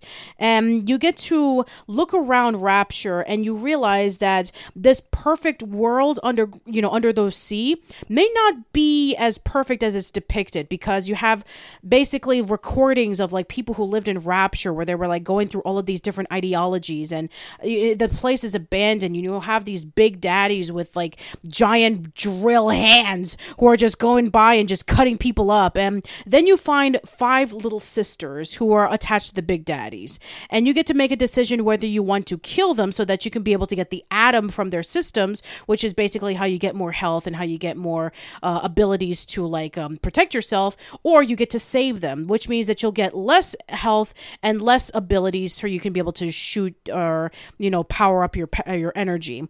And it also has multiple endings depending on how many little sisters that you save. If you get the good ending, you obviously get the good ending, but if you get the bad ending, then you get the bad ending. But yeah, I'm not going to spoil it for those who haven't played the game, even though the game is about 15 years old, but I digress. Anyway, so yeah, BioShock is a fantastic game, really interesting, has this really open story, and the gameplay is really, really good. And yeah, I really did enjoy the game as well. I don't think the game is on GQ's top 100. I don't believe. What does that tell you about the GQ's top 100 then? Anyway, let's move on. At number 6, we have Final Fantasy 6. No, Final Fantasy 7. I'm sorry. 7. Yeah, again, I would agree with that. I mean, Final Fantasy 7, I think, is one of the games that Final Fantasy fans really love and rant and rave about. Yep. So yeah. And also, I think was that at the time when the movie came out? I can't remember. If it was no, that was years later. That was years later. Okay, then. Well, yeah. Well, again, I agree with that. Yeah, and I think that the reason why Final Fantasy VII was such a major hit was because I'm sure that a lot of people who grew up with RPGs probably know this, but RPGs in America were not as huge compared to Japan, whereas, we were just kind of like getting into it, but very slowly. I mean, it was like until maybe along the lines of like the late 90s when we had like Super Mario RPG and Chrono Trigger was when people like really started to fall in love with RPGs. And then when Final Fantasy VII hit the market, it became a mainstream success where it was able to have a gripping story with amazing characters and an open world you can explore. And, for a lot of people, this was their first Final Fantasy game, and that's why they hold it so dear to their heart. And then when Final Fantasy VII Remake came out, it became a massive hit, and now we're going to get Rebirth soon, and that's just going to, emphasize on the importance of Final Fantasy VII.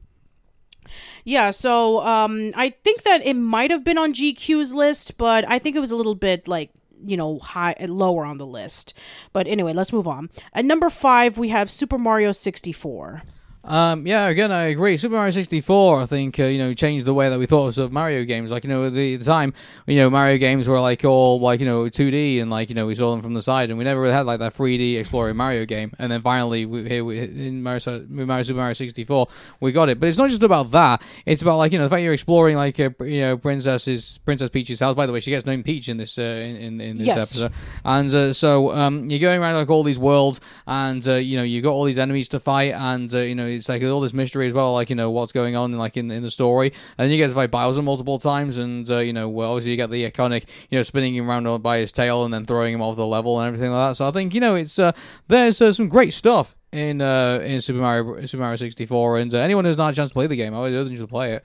Yeah, even though that I am not a massive fan of the game itself, I personally think that I understand the cultural significance of what it was able to bring. Like, for example, it was able to showcase that 3D platformers could be possible, and that it can be able to expand the world of, more than just like 2D. You can explore 3D. You can have different worlds. You can have all of the opportunities to, fight off enemies that you weren't able to fight otherwise. And also, it was able to be incredible revolutionary for the controls, in which you could be able to control 360 as opposed to like up, down, left, right. So it was a massive influence for that. And because of that, we were able to get things such as like, Banjo-Kazooie and Crash Bandicoot and Jak and Daxter, Ratchet and Clank. I mean, this game was the one that kind of like kickstarted all of that. And without it, I mean, gaming would be completely different than we would know of it today.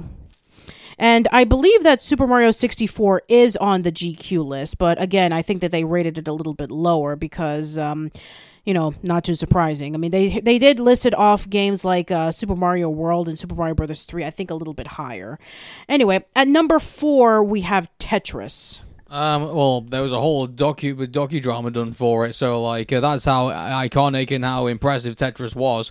At that time, and anytime I've told you the story about Tetris, like how amazing of a game it is, and the fact that at one point before I was playing Unreal Tournament games, like there'd be like a mod that you could get to actually play Tetris while you're waiting for like the games to start. So like it was a game you could even play in between games effectively. So like it was so versatile in its deployment, and so I originally played Tetris on the NES, and then after that I played it like on the PC. And it seems to be every time I seem to get a device, there's always an ability to play Tetris on it. If I always get a chance to play Tetris, I'll play Tetris. It's brilliant. Mm-hmm. Yeah, and GQ also had it on their list. They had it at number 3. This is at number 4. But yeah, I mean, something as simple as Tetris, where it's just a bunch of blocks, and you put it together so that you can make the blocks disappear, was actually really revolutionary. It was a puzzle game that you were able to just not have any like major instructions. It didn't feature like characters that spoke a specific language. It was just blocks. You put it in, and you get a high score. And it's still played to this day. Like we said before, there's even a movie about it on Apple TV that you can watch. And yes, I mean, the whole history of Tetris, of how it came into America, is fascinating.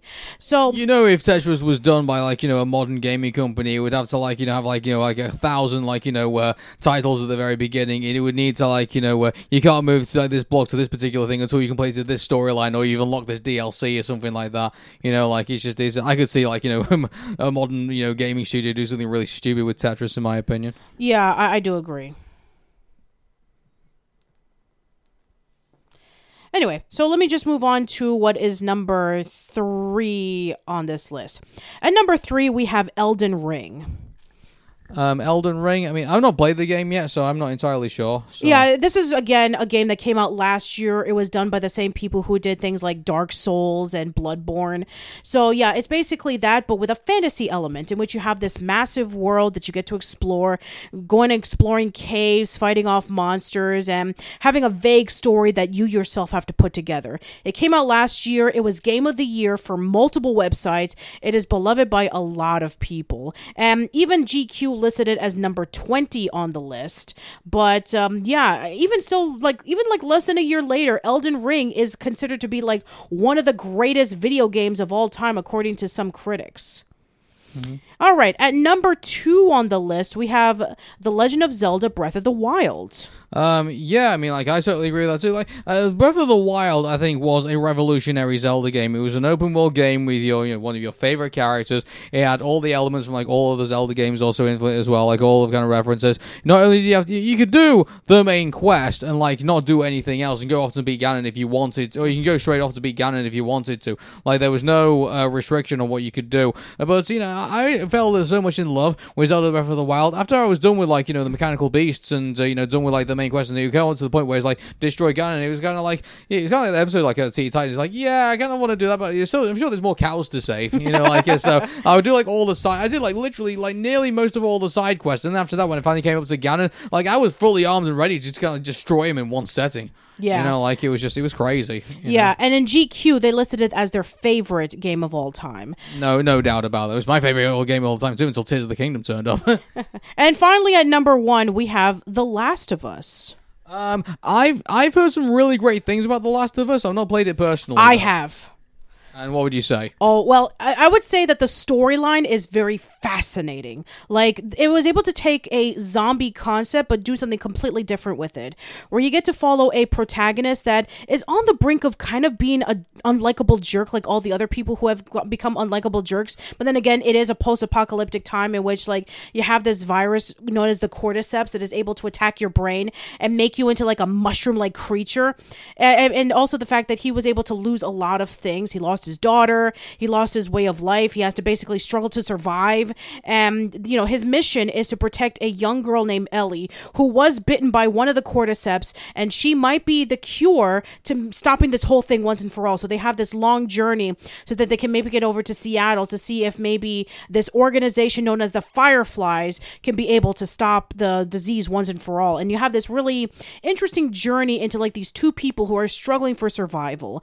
It is dark, it is very, very depressing, and it has a lot of morals that you kind of look into, and it kind of like questions a lot of things. I remember when the game was in production, and I remember when Neil Druckmann was talking about video game stories have become really lazy. Let's just shake it up a little bit, and it's because of that games wanted to be like The Last of Us. HBO did a series on The Last of Us, and it's claimed as a masterpiece, just like the just like the video game was. And then Last of Us 2 kind of shit the bed, but I digress. Anyway, but that's not the point. The point is that the original Last of Us, I mean, gameplay wise, it's fine. It's kind of like Uncharted, in which you shoot, but the thing is that you have limited ammo because it's a post-apocalyptic world. You're not going to just find a whole bunch of ammo that's been scattered around by soldiers like you would in the Uncharted series, or you're not going to find boxes of things that you can be able to collect. You have to actually look in other people's houses that have been long abandoned, and you have to collect whatever that you can find and use it smartly. And that's really interesting because it makes you play into the strategy of that. As for greatest game of all time, that's really hard to say because I might have a different opinion of what I consider to be the greatest game of all time. Aaron might have a different opinion. I would say that gameplay wise it's fine, story wise it's really, really fascinating, but I wouldn't say it's I would say maybe I wouldn't say it's the number one game. Yeah, though. I wouldn't say it's the number one. I mean, GQ listed it as number 2 though. So yeah, even after 10 years since the game has been out, it has been phenomenally praised for all the right reasons, of course. But yeah, I would say that for other things of what it was able I'm just curious, where's Doom in this list? Okay, so I'm going over the Empire list. I'm just going to look at where Doom is. They have other games. They have even games that weren't even featured on GQ, which is really interesting. So I'm just going to look through. They even have more 80s and 90s games compared to what GQ was able to showcase, which is actually pretty interesting.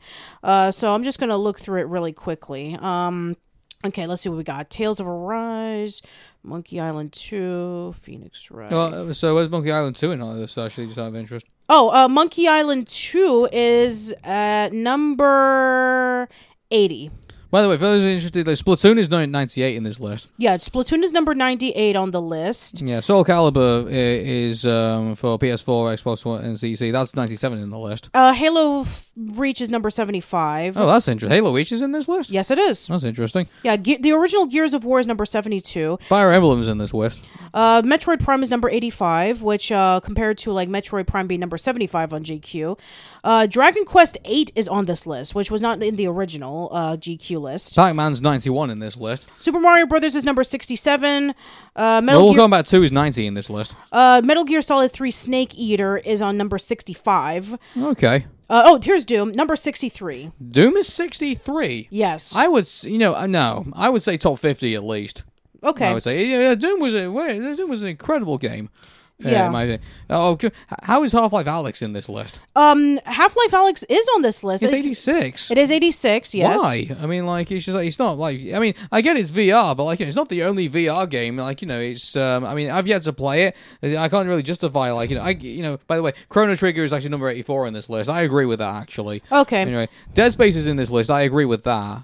Resident Evil 2 is on this list. I agree with that. Well, not the original, the remake. Phoenix Wright is in this list. I agree with that. Yeah.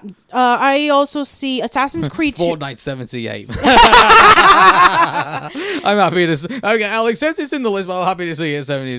StarCraft 2 is 77. That's been a professional gaming league game. Yep. In fact, it's a 77 in the list. Like, yeah. Good grief. Assassin's Creed 2 is on this list, which I completely agree because I think that's the best in the series. Yeah, I see Halo Reach now. Yeah, that's a 75. I'll accept that. Okay, Civilization 4 is on this list. Gears of War is 72. I'll accept that, actually. Mario Kart 8 Deluxe is number 51. Gran Turismo is also in this list. I'll accept that. Animal Crossing New Horizon is on this list. Okay, then. Tekken 3 is on this list. Oh, no. Super Mario Brothers is 67 in this list. Well, I mean, to be fair, let's be honest. We knew that a lot of these websites... But it was the game that started off the Mario franchise. I know it is, but here's the thing. I know a lot of these gaming websites are going to put more modern games instead of classic games on the list. Yeah, exactly. Like, it's just this. I think this is a generational thing, I think. I agree. Elite from 1980. Whoa, Super Mario Kart's in this list. 62. Wow. Like, I mean, I don't know, like, it's just like, and Mario Kart obviously started off a lot of things, but, if we're going to say, compared to what, are there any other Mario Karts in this list? Mario Kart 8 was on this list. Oh, was it? What time, what place was that? I think it was a little bit, let me see if I can pull it back up. 51. 51, and I see Resident Evil 4. Sorry, Resident Evil 2 now. So that's okay. Fine. Let's see what else we got. System Shock 2, which is important because that's essentially like the spiritual success. BioShock was a spiritual successor. Civ 5's in this list. I accept that. Yeah, there you go. Fallout 3. Oh, there's Mario Kart 8 Deluxe. Fallout 3, you say was in Fallout the list? 3 is on this list. I thought Fallout 4 probably be in there. No, it's somewhere. not. It's Fallout 3 that's on this list. Wow, Warcraft 3 Reign of Chaos. I'll be honest with you. I prefer Warcraft 2, but Warcraft 3 I will accept is like one of the. And by the way, I'm really glad we're saying that, not World of Warcraft. I don't know if you ever saw that in the list recently. Half-Life 2 is on this list. That I agree with. Tekken 3's in this list. I agree, because it was one that actually brought in the mechanics that we would see in modern Tekken games. Okay. Link to the Past is on this list. I agree with that. Super Mario World is on this list. I agree with that. Shenmue is on this list. If not, not the voice acting, but definitely the game. not for the voice acting. For the fact that it was able to have like this open world and you get to explore at real time, which was where the Yakuza games had their inspiration for the gameplay. Yeah, Persona 5's in this list, by the way. Yep. We have KOTOR, aka Star Wars: The Knights of the Old Republic. I agree with this. God of War's in this list, by the way. And by the way, we're not talking about the original God of War. We're talking about the revamped God of War. Yeah. Boy. Anyway, Silent Hill 2 is on this list, which that's we I mean, I've not really played Silent Hill all that much, so I can't. I don't really know how to feel about that. But okay, that's fair enough. Yeah, Super Smash Bros. Ultimate's in this list. I mean, I don't know, like compared to Melee and Brawl. I mean, like I mean, it's I guess maybe because. Oh wait, Ultimate. Sorry, what am I talking about? Yeah, Ultimate. I accept. Yeah. Yeah, Ultimate. Yes, I would say that's definitely. I mean, conceptually, it is the best Smash Brothers we've ever gotten. Half-Life's the 34. Okay, I'll accept. Yeah, that. they actually put Half-Life above Half-Life 2. Yeah, and Sonic the Hedgehog is in this list. 33, really? Like, he has such a cultural phenomenon. Yeah, but I would say that the sequels were better. Okay. Dark Souls, not too surprising. Modern Warfare, not too surprising. Cool, yeah, Modern Warfare, I accept. Red Dead Redemption 2. Yeah, definitely. Uncharted 2, I definitely agree. Mm-hmm. Deus Ex, I definitely agree. Yeah, I agree with that. Bloodborne, I guess I accept that. It's basically like, take the concept of Dark Souls, but make it more medieval and goth. Arkham City is a great game. Yeah. Resident Evil 4 is a fantastic game. Resident Evil 4 at 25, yeah, definitely, I'll accept that. That game was creepy as all hell. Yeah, Skyrim. Yeah, definitely. My brother loved that game, by the way. Portal 2, yeah, it was actually a really great game. Yeah, but, it definitely top 25, 20, 30, it's definitely top 30 or 40, but definitely not in top 10. Definitely not. It's top 20. Yeah, well, in GQ, it was in top 10. Oh, yeah, that's right. It wasn't. Yeah, I remember it wasn't the top 10. Metal Gear Solid at 22. I mean, again, it's full of cutscenes, but at the same time, like, it had some really solid gameplay in it. I would GoldenEye is on this list. I don't know. Compared to other first-person shooters we've had, like, since GoldenEye, I mean, I'm not too sure if it would be higher than Gears of War and higher than Half-Life 2 and Half-Life and Half-Life 2. Yeah, they have it higher than that. They have it higher than Halo. They have it higher than Call of Duty. I'll accept it as being in the top 100 games, but definitely not higher than those games. Surely not.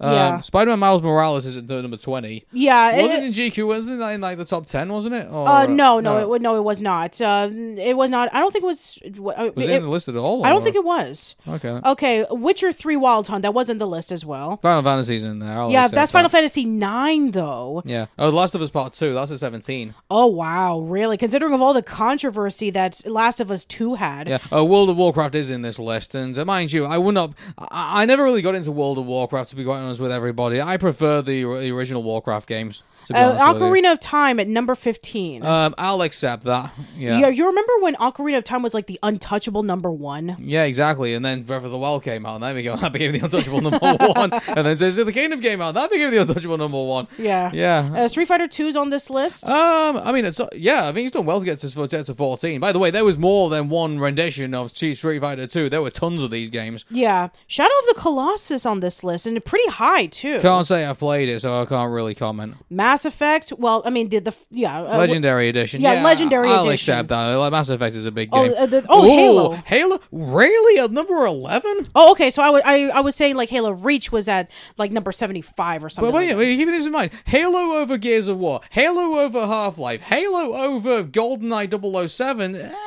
I mean, I get there was loads of... I get Halo was a big thing. I love Halo, by the way. Don't get me wrong. But at number 11, I'm not too... I mean, top 25, yes. Top 50, yeah. But, just scratching the top 10, I'm not entirely sure how to feel about that. All right, so that is it for the Empire's top 100. Which one did we think was better, GQ or Empire? Oh, no, this list is way better. I agree. This list is way better. This isn't a contest. Is that where we go? Here's a top 10 of all the top 10s that we've all done. Is that going to be like our end of the year video? Yeah. Here's a top 10 of all the top 10s that we've done. Yeah. Join us and see what you think, and see how far out of our minds we can really go. Oh, goodness gracious. Okay, we're 2.5 hours into this podcast. All right, so let's move on. Let's go for it. Okay, so we're finally going to be releasing a new episode of Dream Machine pretty soon after 100 years. And it's the episode you've all been bugging us about, which is Puss in Boots: The Last Wish. Now, the story behind this is that I saw Puss in Boots: The Last Wish. I think I saw it in theaters. You did? I did. And but then, obviously, Patricia got really, really busy with her new job, so unfortunately, we didn't get an opportunity to go out and see Puss in Boots: The Last Wish. However, we have now finally got there because she had to sit on a plane and had nowhere else to go, and there was the screen in front of her, so she had to watch it, and she did. Yes, I did. And oh man, we talked about 2022 being like a good year for DreamWorks. I mean, I was saying that it might have been my favorite movie of 2022, but now that I've seen Puss in Boots: The Last Wish and what it was able to deliver, I mean, it might be a contender, to be quite honest. How long were DreamWorks sitting on this movie? About a decade. Yeah, exactly. I'm really glad to see Antonio Banderas come back. And by the way, we're just going to give you a small preview of this. We're not going to do Dream Machine over here right now. We've already got 2.5 hours into this episode already. Yeah. So okay, let's talk about how we felt about the original Puss in Boots. We were saying that it was a pretty average film, especially since we were burned out from all the Shrek movies. The one thing I'll say about Puss in Boots, the original movie, is that you really had to remind me on some of the stuff that happened in that, like the fact that Humpty Dumpty was the villain, and the fact that everything else happened in that and then movie. We had Hansel and Gretel, who were kind of like the side characters. It was unfortunately, for me personally, the original Puss in Boots movie was a little bit of a forgettable experience in some places. Don't get me wrong, there were some emotional moments in that movie and everything. Yeah, sure. Especially the fact that when Puss was disappointing his mother, that was obviously a gripping thing as well. Oh yeah, sure. And when you have that whole connection between him and Humpty Dumpty, where they were raised in the same orphanage, and then you had the scene where he was able to get the bell, and then there was the egg and all that kind of stuff, and you were thinking wow, this is the opportunity for them to kind of have that brother relationship that they used to have before, but all the other little things here and there just kind of made it very underwhelming, and you would think something as action packed as Puss in Boots would be able to bring that in. But we can definitely say this: once we get into this Dream Machine, I can guarantee you this is a refreshing change of pace. Oh yeah, so let's go over The Last Wish. From the very very beginning when we saw the trailer, we knew that we were going to be hooked with it because the animation style has changed. We talked about this when we saw The Bad Guys, in which, you know, a person who worked on Spider-Verse was able to work on the bad guys, and we can see it from the style of the movie that it was absolutely unique and refreshing for a DreamWorks movie. And the same thing happens with Puss in Boots: The Last Wish, in which they carried on that same art style, and it looks great. By the way, they were able to play off with the colors and with the designs. It is a really, really beautiful film to look at on a major big screen. And also, I really like the story on this, in which, like, Puss is on his, you know, 9th and last life, and he finds out about the wishing star. Interesting. We have a wishing star where if you're able to make a wish on it, anything can come true, where he wants to wish for 9 more lives. And, you know, he meets up with Kitty Softpaws again, and then we have another companion named Perrito, who, you know, he's kind of like wants to be what was it? He wants to be like a therapy dog or something. Yeah, he does, and so so he ends up with that. And also we get Goldilocks and the Three Bears in this as well. Yep. And also we for some reason we get as our main antagonist we get Death. Well, not Death. No, the guy who basically. Oh, Jack Horner. Jack Horner. Yeah. Well, I mean, technically, there's 2 villains in this. We have Death, and we have Jack Horner. I'm going to have a discussion with you on that because I think Jack Horner is our main villain, but I'm going to give you. I'm going to tell you what I think my interpretation of Death is, and we'll talk about that in Dream Machine. So sure, we can. Yeah, we'll have an interesting discussion on that, no doubt. But anyway, before we get into that, I mean, obviously we'll have Dream Machine, so we'll talk more in depth about that. Yeah, well, we'll talk more in depth with that, but I have to say that the story was much more interesting than the first one.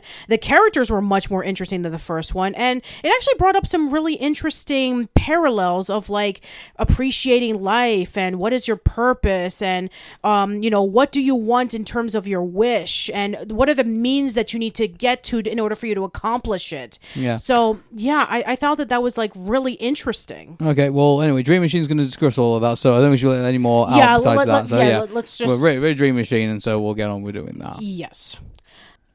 And finally, something unexpected happened in a Nintendo shareholders meeting. It was disrupted by a very unhappy Splatoon fan. Yeah, so according to at Twitter at nstyles, who attended the annual shareholder meeting for Nintendo, apparently during a meeting's Q&A session, a fan of Splatoon 3 was very loudly ranting about how there was very little customization options for male characters compared to female characters. The fan was unhappy with it and was talking to Nintendo president Shuntaro Furukawa, and it was basically saying to him, "You're going on for too long." The request was ignored. He kept on ranting.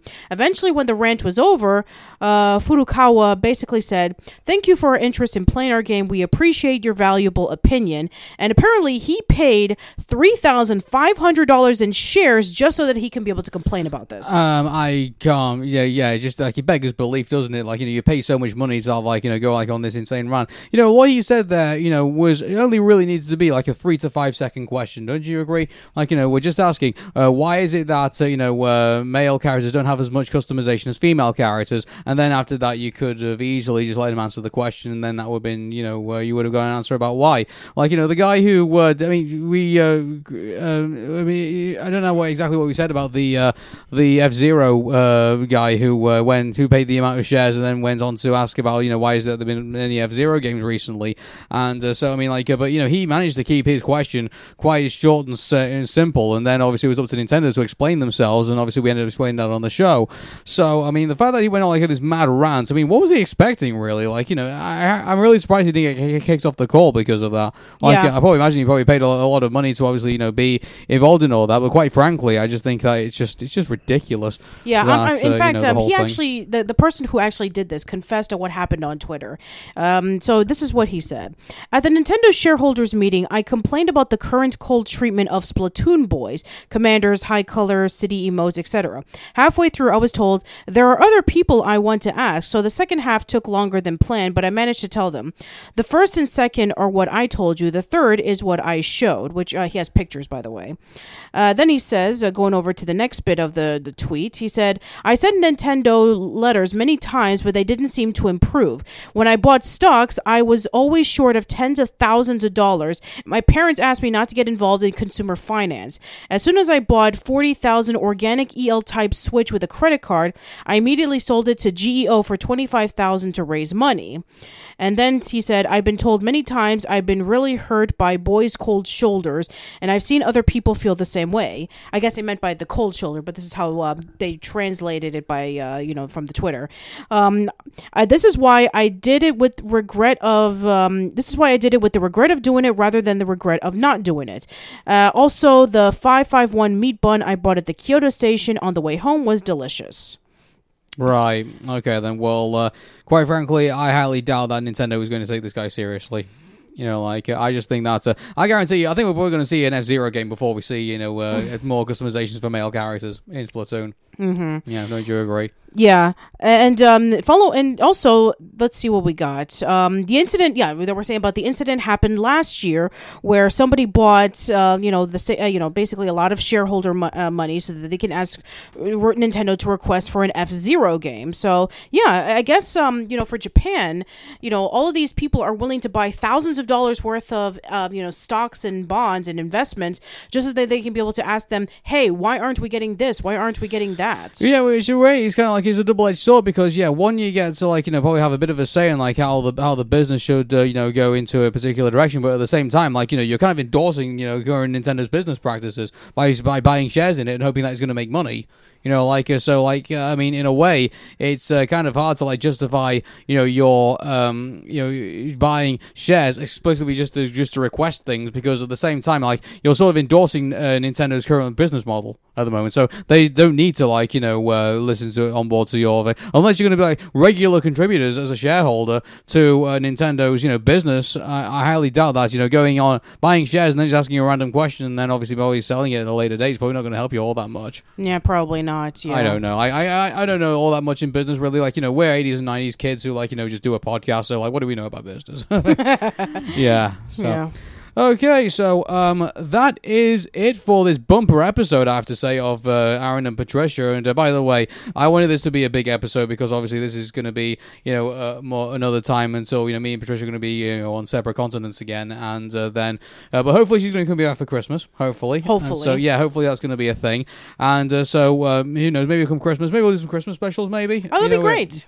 See if we can get some of the stuff like that, but avoid that's going to be it for Arun and Patricia, for her being here live in the Let's Play room here in the UK. But we will be back as normal next week. But I just want to say to my beautiful fiance right here, it's been an absolute pleasure having her here. It has been an absolute pleasure as well.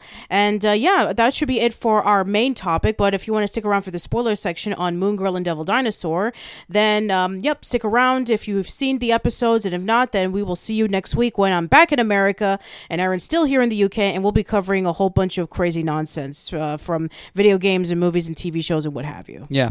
But until then, if you can stick around for the spoiler section, then stick with us. But if not, we will see you next week. All right, everyone. Take care. Bye-bye.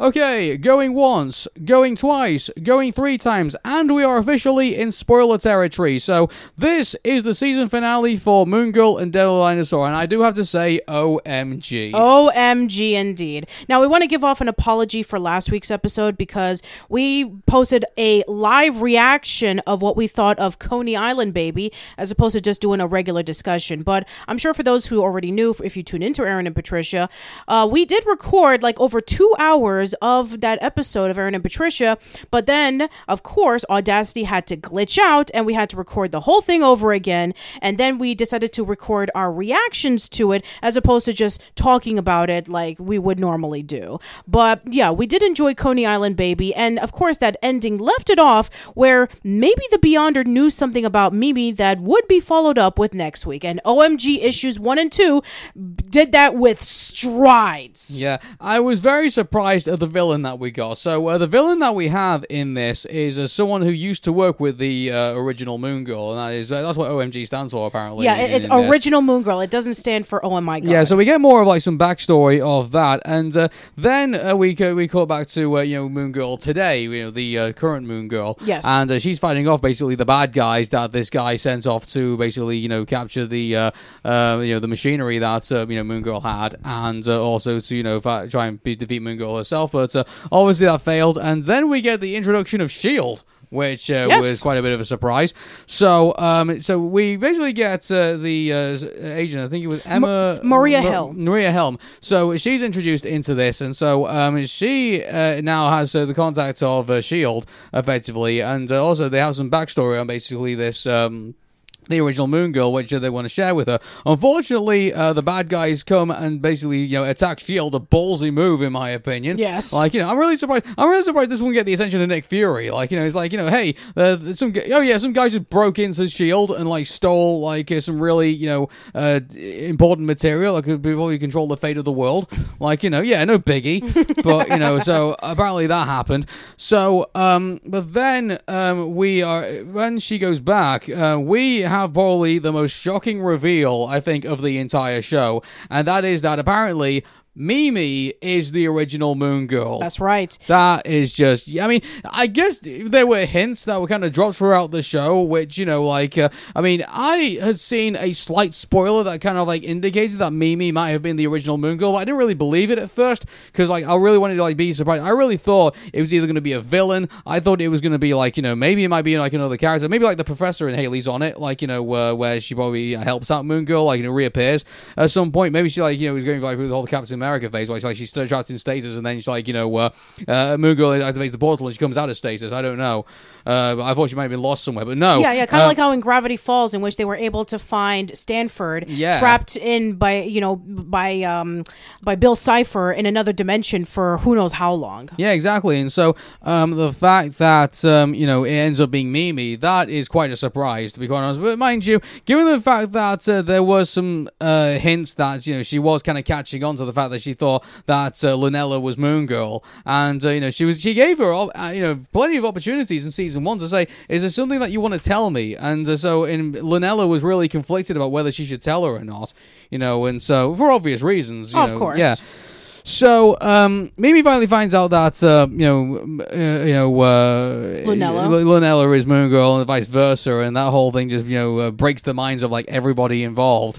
And but before they can actually do anything, our villain finally makes his reveal. Yeah, so his name is Morlack, and he is the leader of this organization known as the Enclave, where there's a bunch of, like, guys dressed up as bees shooting off lasers, and the reason why they're trying to find Moon Girl, the original Moon Girl, or OMG, is because she had the plans for the dimensional portal that was going to be used so that they can be able to, like, conquer everything and learn more information about it. And then, unfortunately, the people behind the organization that they were working for, they wanted to take all the credit, and Morlack and Moon Girl were fired from their jobs and basically were, going to be erased from history from all the hard work that they did.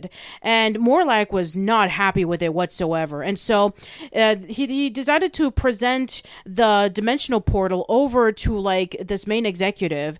The portal goes completely wrong, drags everybody into the dimensions, including, like, the main executive and, the person who was going to steal all the credit. And so he became in charge of Enclave, and Moon Girl saw that he was becoming corrupted, that, he wanted to get attention. He wanted to be the one to get all the recognition, kind of like Charles Muntz from Up. And then Moon Girl decided, okay, I'm not going to let this guy that I worked with for so long, go into this crazy schizophrenic mode where he just wants nothing but power and recognition. And so she decides to blow up the dimensional portal, and she runs away in hiding, hoping that she would never be discovered by Morlack again. And she succeeded for decades because, that's when she met up with her husband-to-be over at the rolling rink. They had a son. The son got married, and then eventually we got Lunella. And so that is how how we saw the backstory of the original Moon Girl. And then we have Morlag, who captured both Lunella and Mimi so that he can be able to get the plans for the dimensional portal. And we even left it on a cliffhanger with like Devil being completely injured, and Moon Girl and Mimi were, in the truck going over to the secret hideout. And then Lunella was able to escape. Mimi, decided to stick behind so she can be able to wrong the mistakes that she did decades ago. And then it left it off with an explosion from the lab. Yeah, and so that was a great way to leave it, I thought, at least for ending like the first part of all of it. And quite frankly, I just think, what a mind-blowing episode that we had. Like, this is on par with the before the season finale of season 1 of the Owl House, I thought. Like, it really went there with that. And I'm convinced right now. I think, if compared to Moon Girl Devil Dinosaur comparing to Dexter's Laboratory, I prefer Moon Girl Devil Dinosaur now. Mm-hmm. I really do. I think Lunella is such a relatable character in all of this, and so much to take on, just for a young girl of that age, so much going on. And I just think that the fact that you have by the way, the whole music fighting scene that we've seen throughout the show, Moon Girl doesn't win at this, she's effectively defeated. Yeah, exactly. So it's just that whole bit I thought was incredible. And so then we finally move on to issue 2 of OMG, where, I always thought that Devil Dinosaur was going to survive that explosion. So, I wasn't really too about that. By the way, the Beyonders' whole explanation for, oh, did you watch Mr., the first episode? And he does, the whole papier-mâché kind of, description of, how it all works, how OMG but issue 1 works. I thought it was quite hilarious, really, because you thought that the Beyonder would do something a bit more elaborate than that, but he didn't. It was basically like a kindergartner's kind of way of explaining what happened in issue 1. Yeah, and then we have Casey coming in alongside with Devil Dinosaur, and she's asking Lunella, "Hey, what happened?" And then when you thought that, okay, she's going to explain it again, and then we're the Beyonder comes in and says, "Oh, you already know this part." So he rewinds and fast forwards everything of the things that we saw in episode 1, and then when he gets to the point in which okay, we're going to go back on track, he pushes play. Yeah, and then Casey basically reacts to the fact that Mimi is actually the original Moon Girl. Yes. So so Moon Girl's got nothing now. She's effectively just got herself and her own her own wits about her, and also Devil Dinosaur is currently waiting outside because everything is destroyed. So then Casey brings out the stealth suit, which she designed, and I think it's really cool that Casey is getting so much development in all of this. She's learning from videos. She's getting better at her craft of hyping Moon Girl. Giving Moon Girl even her own suits, or sometimes even her own gadgets as well. Mm-hmm. To be able to complete her mission stuff. Casey's really becoming a really integral part of the show now, which I really think was gonna. I really thought that we were gonna not get this much until we got to season 2, maybe season 3, maybe mid-season 2, maybe. But the fact that we're starting to get all this development towards the end of season 1, I think is really great. Yeah, it kind of reminds me of how Richie was alongside with the Virgil, aka Static Shock, but he didn't become a major part in fighting alongside with Static, and he didn't get the persona of Gear until about season 2 or 3 or something. Yeah, exactly. And so mind you, the problem is that with Disney at the minute is a show could be cancelled even after season 1. That's true. So they've got. By the way, it's a pretty ballsy thing that they basically left the way that they did. We'll get to that in a minute. But the Moon Girl, Casey, and Devil Dinosaur now have to save Mimi. So they have to figure out where she's gone. But it's not been done with gadgets. It's been done basically with their own wit and cunning, effectively. So yes. Casey puts together this whole board of where everything has been, where have we seen the bees, where have we seen this, that, and the other, and then they find out that the machinery that they use, some of the diamonds that they use, have actually been carved out of an old material from the 19th century, which points to a house located outside of Manhattan. So they then go to the house, they kick some ass, and then they finally get into there, and but Mimi is now got a problem because she can't abandon what she's doing, because if she does, then Morlock is going to basically harm her family, which she doesn't want to see happen. So she goes ahead with building the system, and both of the Moon Girls are they're going to try and stop Morlock somehow, but he ends up activating the machine and ends up bringing some more of these these monsters through, right, and everything. So so they go through like this whole once again they go through like the whole play the music, kick-ass scene, and everything like that. And but funny enough, they again don't really succeed in the end. I mean, obviously Morlock gets pulled into the portal when they reactivate it again, but the problem is that he's overpowered it. So the only way that they can shut it off is basically it has to be shut from both sides of the system. And so Lunella, to Mimi's shock, goes through the portal, and they both shut the portal off over on the same side. So Lunella is now stuck on the other side of the dimension. Yes, and that's how that's how they leave it. That's how they left it. I imagine they cancelled Moon Girl and Devil Dinosaur on that. Yeah. But they're not. They're not. We are going to get season 2, by the way. Yes, and by the way, I have the article up right now on what's going to happen for season 2. So we're going to be having a new villain in this, who is Molecule Man. And according to the description of Molecule Man, it says this: he is a powerful being with the ability to manipulate non-living organic matter. Often feeling like there is no place for him, he escaped to a whole new planet and uses his powers to create an incredible world of natural wonder, soon making it a popular destination for aliens and beings across the multiverse. And he's going to be played by Edward James Olmos, who you may know as Agent Robert Gonzalez on Agents of S.H.I.E.L.D. And he's also really connected to the Beyonder because that's who his antagonist is. Wow. That was pretty cool, actually. Yeah. And, here's the thing. I think the Beyonder now is starting to kind of turn into more like an anti-hero, don't you think? He Yeah. was a villain in, one of the episodes, 1 or 2 of the episodes, but, he wasn't, trying to, defeat Moon Girl. He was trying to make Moon Girl stronger in some way. Right. Confronting her fears, making her think more about, outside of the box and everything like that. And also the Beyonder's our narrator, basically, for the show, effectively. So, if anything, we may not agree with some of the things that he does, but good grief, does he get Moon Girl going, when he appears. Yeah, and I think that he's going to be integral to season 2, not only because of Molecule Man, but also because Moon Girl is on her own. She doesn't have Devil Dinosaur. She doesn't have any gadgets. We don't even know what the dimension looks like. It could be a jungle. It could be maybe a planet, a dimension that has technology. Until we see some concept art, we have no idea what we're looking at. Exactly, really. We have no idea when we're looking. By the way, we have not seen any of the Moon Girl and Devil Dinosaur comics, so we don't know. Yeah, exactly. We haven't read any of the comics.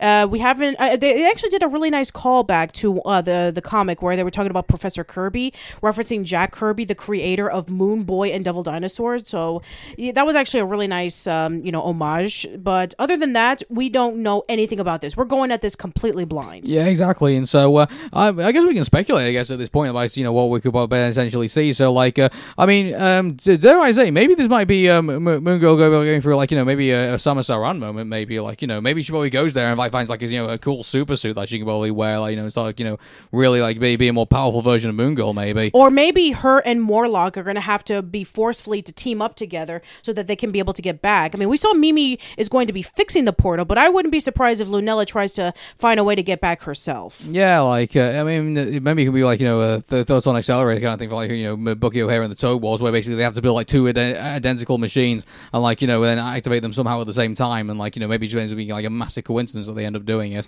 Yeah. But then saying that, then there would have to be some kind of communication between Mimi and Moon Girl, Lunella. So who knows? Maybe there might be something that goes along with that. Also, on top of that as well, I mean, if this goes on for a long period of time, Mimi's gonna have to explain Moon Girl's absence somehow. Yeah, exactly. She's still going to school, and how's she gonna explain this to her parents? I mean, there's no creepy loser in this whole thing, is there? So, yeah, that's gonna be really interesting because in the 2 episodes, even Morlock even explained to Mimi that your family doesn't know anything about this, do they? But it's true because she's never told her husband, she's never told her son and her daughter-in-law, and now she's gonna have to because Lunella's gone. Well, I mean, here's the thing, maybe somehow Mimi will probably, who knows, maybe she might, build, maybe a Lunella kind of, robot, maybe, that's kind of, does the mannerisms of Lunella. I'm not too sure. Or maybe she'll, probably give an excuse as, her and Casey are going to be spending some more time together.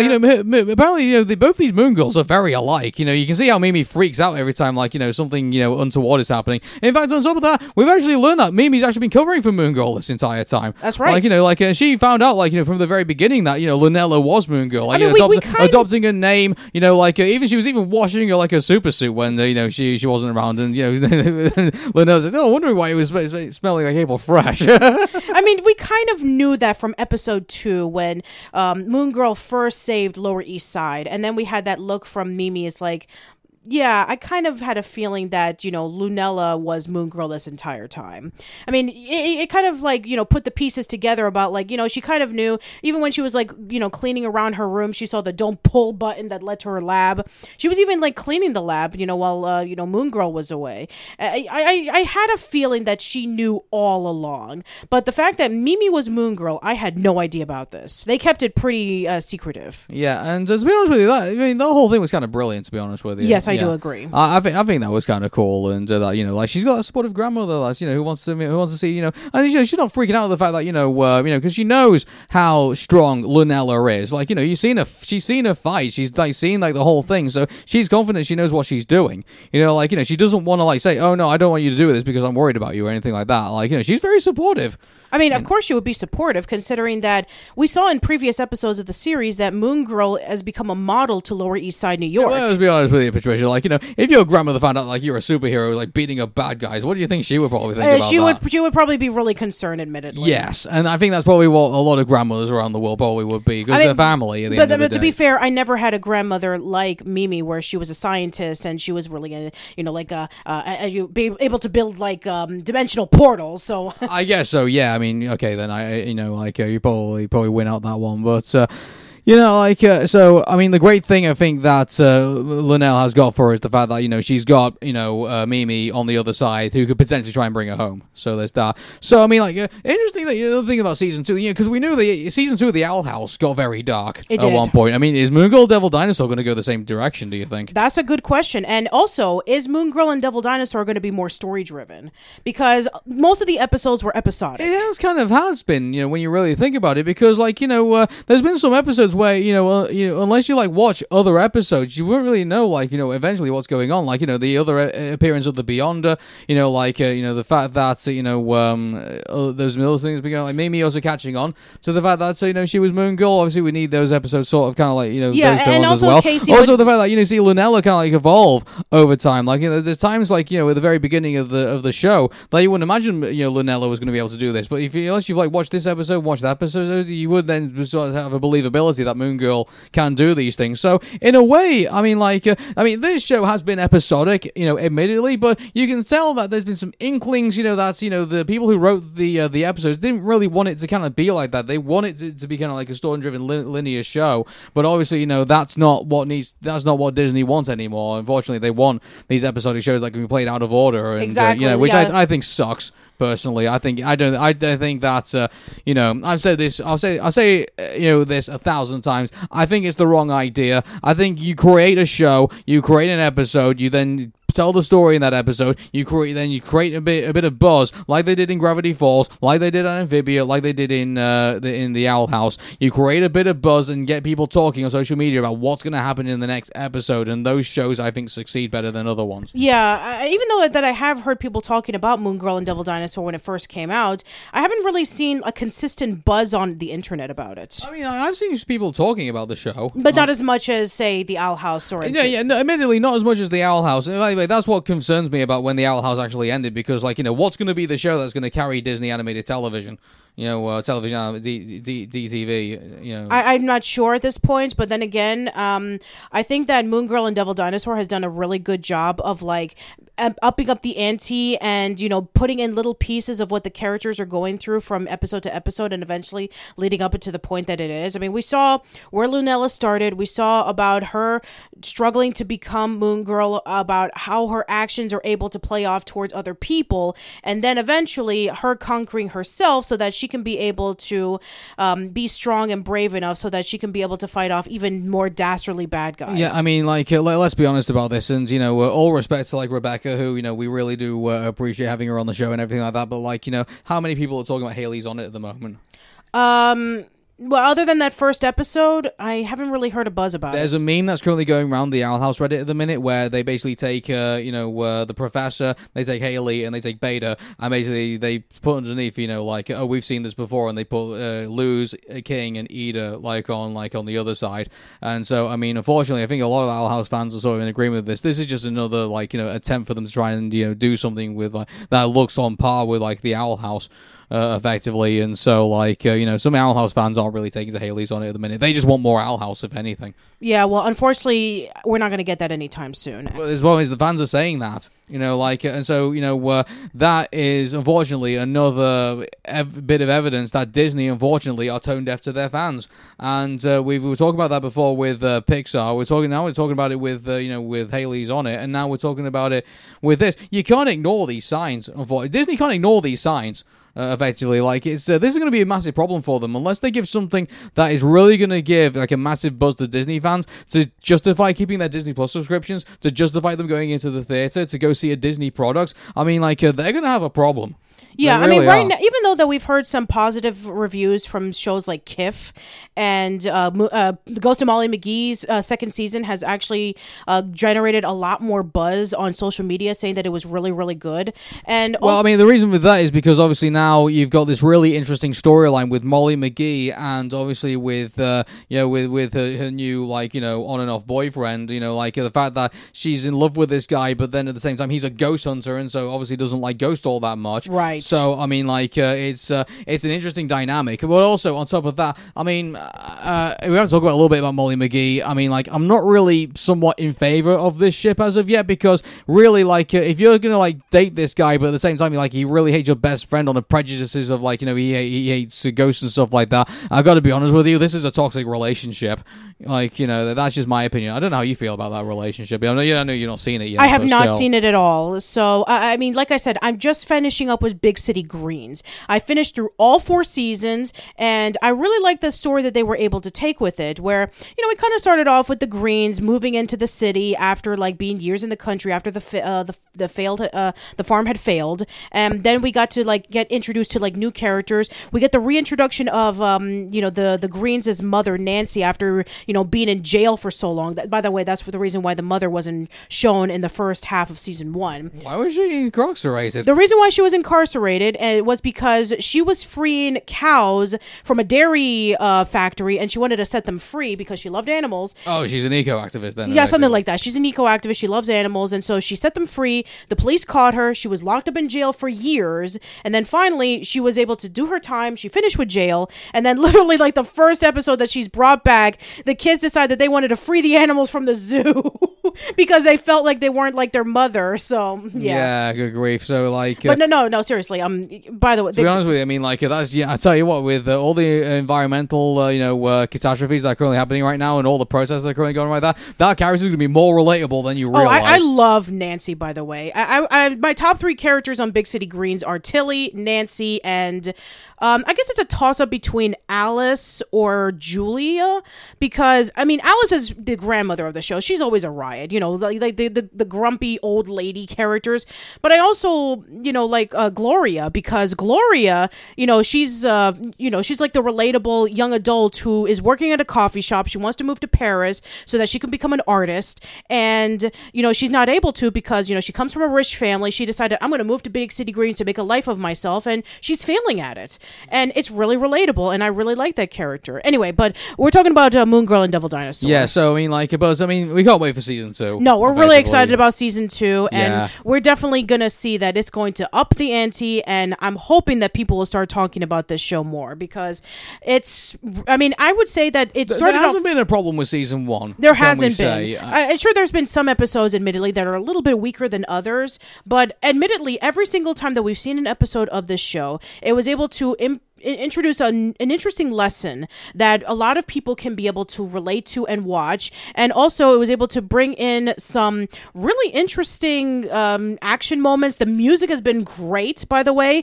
The entire soundtrack of Moon Girl and Devil Dinosaur is up on Spotify.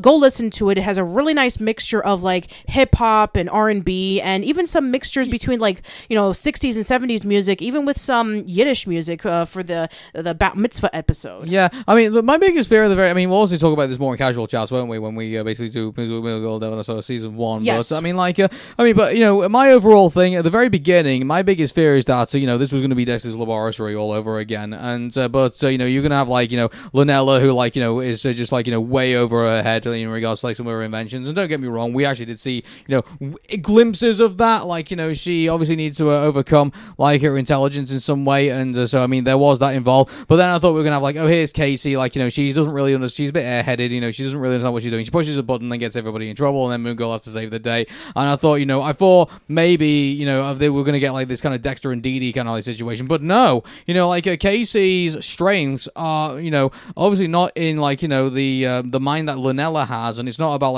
technology or anything like that. It's about her strength of being an introvert and being able to hype up Moon Girl. If anyway, she's a more positive version of Helga Pataki in Hey Arnold in a way. And I'm not saying that from a character perspective. I'm saying that from an implementation perspective. Let me explain what I mean by that. So you have Arnold, who is a very neutral character. Basically, the madness goes on around the character, but the one character that keeps you interested in the antics of Arnold and whether he's actually going to be infatuated with Helga is that Helga sings his praises, says how amazing he is, even though he insults him in front of it, because obviously she's got mixed emotions about her feelings and also a bad upbringing on top of that as well. And Helga works well as that element, and Casey I think is the far more positive. Now I'm not saying that she's in love with Lunella. Who knows where we might be in season 2. I mean, that would be interesting if we ended up in that route. Yeah. But, I mean, Casey is the loyal best friend. She is the hype woman. She tells you how good, Moon Girl is. She puts it all over social media. She, has, all, the connections to, make Moon Girl as big as she is and becomes a big important. And on top of that as well, she becomes helpful for Moon Girl because obviously we get the stealth suits at the very end of the show. We get, the advice that she gives Lunella as well. And she gives a lot of positivity to this team, this trio team that we have with Moon Girl and with Casey and with Devil Dinosaur. Right. And Devil Dinosaur also brings his elements into all of this as well. So I mean, thankfully there is. We can't really say that in this show. I mean, obviously you have bad guys who come in and out, and but besides that, there's not one character I can say is a throwaway character in this, at least within the main and within the supporting cast. Wouldn't you say? I do agree. I think that the things that we were able to see throughout this show and the characters we were able to see play out in both Lunella and with Moon Girl's life was very instrumental to everything that we've seen up until this point. All 16 episodes are up on Disney Plus, so you can go check it out for yourself. And I think that for everything that we've seen up until this point, it's the ante's gonna go up from here. And I'm hoping that they'll be able to develop even more of the characters, who's gonna protect Lower East Side. Now that Moon Girl is not going to be around anymore, is Casey going to step up and become the next Moon Girl? I think they're going to play the convenience route and basically say, well, nothing's going on right now in the area. It's just going to be about Moon Girl and about Mimi, and basically it's going to be it's kind of like, Josie and the Pussycats, nothing's happening on Earth right now. We're going to go on a rocket ride and we're going to go to the universe, and everything on Earth's just going to be perfectly fine. But Aaron, what about Rudy? Yeah, well, Rudy can, I don't know. Go away. But, as far as I'm concerned, I like the direction that Moon Girl and Devil Dinosaur has gone in, left a heck of a cliffhanger on season 1 and makes you really excited for season 2. And that should have been the show, effectively. It should have been one thing, do something exciting, something that would make you excited, about the, Coney Island Baby episode. The fact that the Beyonders said, something big's going to happen to Mimi. And yeah, something big did happen to Mimi. We got a lot of big things happen to Mimi. But that should have basically been the way that the show could have gone, because then after you've gone through that episode, it's going to be oh my god, OMG, what's going to happen in the next episode? Right. And that's what generates the social media traffic. I think that's the reason why Moon Girl and Devil Dinosaur suffered social media wise compared to the Owl House, because there's nothing really to generate talk about the next episode. Yeah, I mean, sure, we could have argued about the Bat Mitzvah episode, but again, Ghost and Molly McGee already did that stuff. And we saw both of the episodes, and while they played off a little bit differently, it kind of again, was kind of like a seen it, done it kind of thing. And again, other than the first 2 episodes and the last 2 episodes, none of the episodes really garnered a lot of social media buzz. Because there's nothing to kind of buzz to. That's the thing. Like, I mean, the only times that Moon Girl Devil Dinosaur is like, really generated buzz is when people are saying, oh, hey, I can relate to this. Oh, I can, that's something I wasn't expecting. Oh, something like that. But, that even if the Owl House had a really weak episode, at least TOH spoilers at least was there to carry things on, to say, oh yeah, you got to tune into the next episode because we've just seen this. Yeah, exactly. I didn't see any hashtag MG and DD spoilers. Exactly, yeah, and that's the problem in my opinion. They should, every show, that Disney should be doing that from here on, because the standard's been set, the Owl House standard. Effectively, or the Gravity Falls standard. Or the Gravity Falls standard, yeah. But unfortunately now that era is over, and now, not to put this on Moon Girl Devil Dinosaur or any other show for that matter, because but unfortunately, I think a standard has been met, and if any of these other Disney shows cannot meet that standard, forget what's going on with Pixar, forget what's going on with Disney generally. At least they had the fallback of saying, well, at least the animated shows are good. You don't have that, you're not going to justify keeping a Disney Plus subscription. And keep this in mind. As of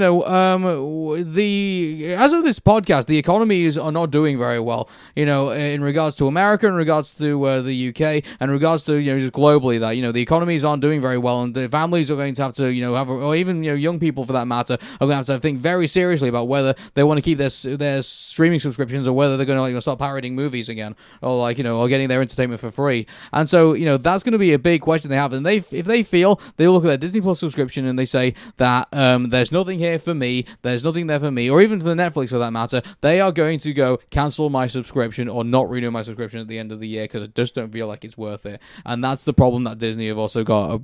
Forget the creativity problem, forget the marketing problems, forget all of that. That is a problem that Disney have got right now, and they need to find an answer for it. PDQ, effectively. But until then, anyway, we're not here to fix Disney's problems. They can fix them themselves. We're just here to tell you basically what the problems are. Yeah, exactly. Yeah. Okay, everybody. Well, that is it for this episode. So thank you very much for tuning in, and we will see you all next week. All right, everyone. Take care. Bye. Bye.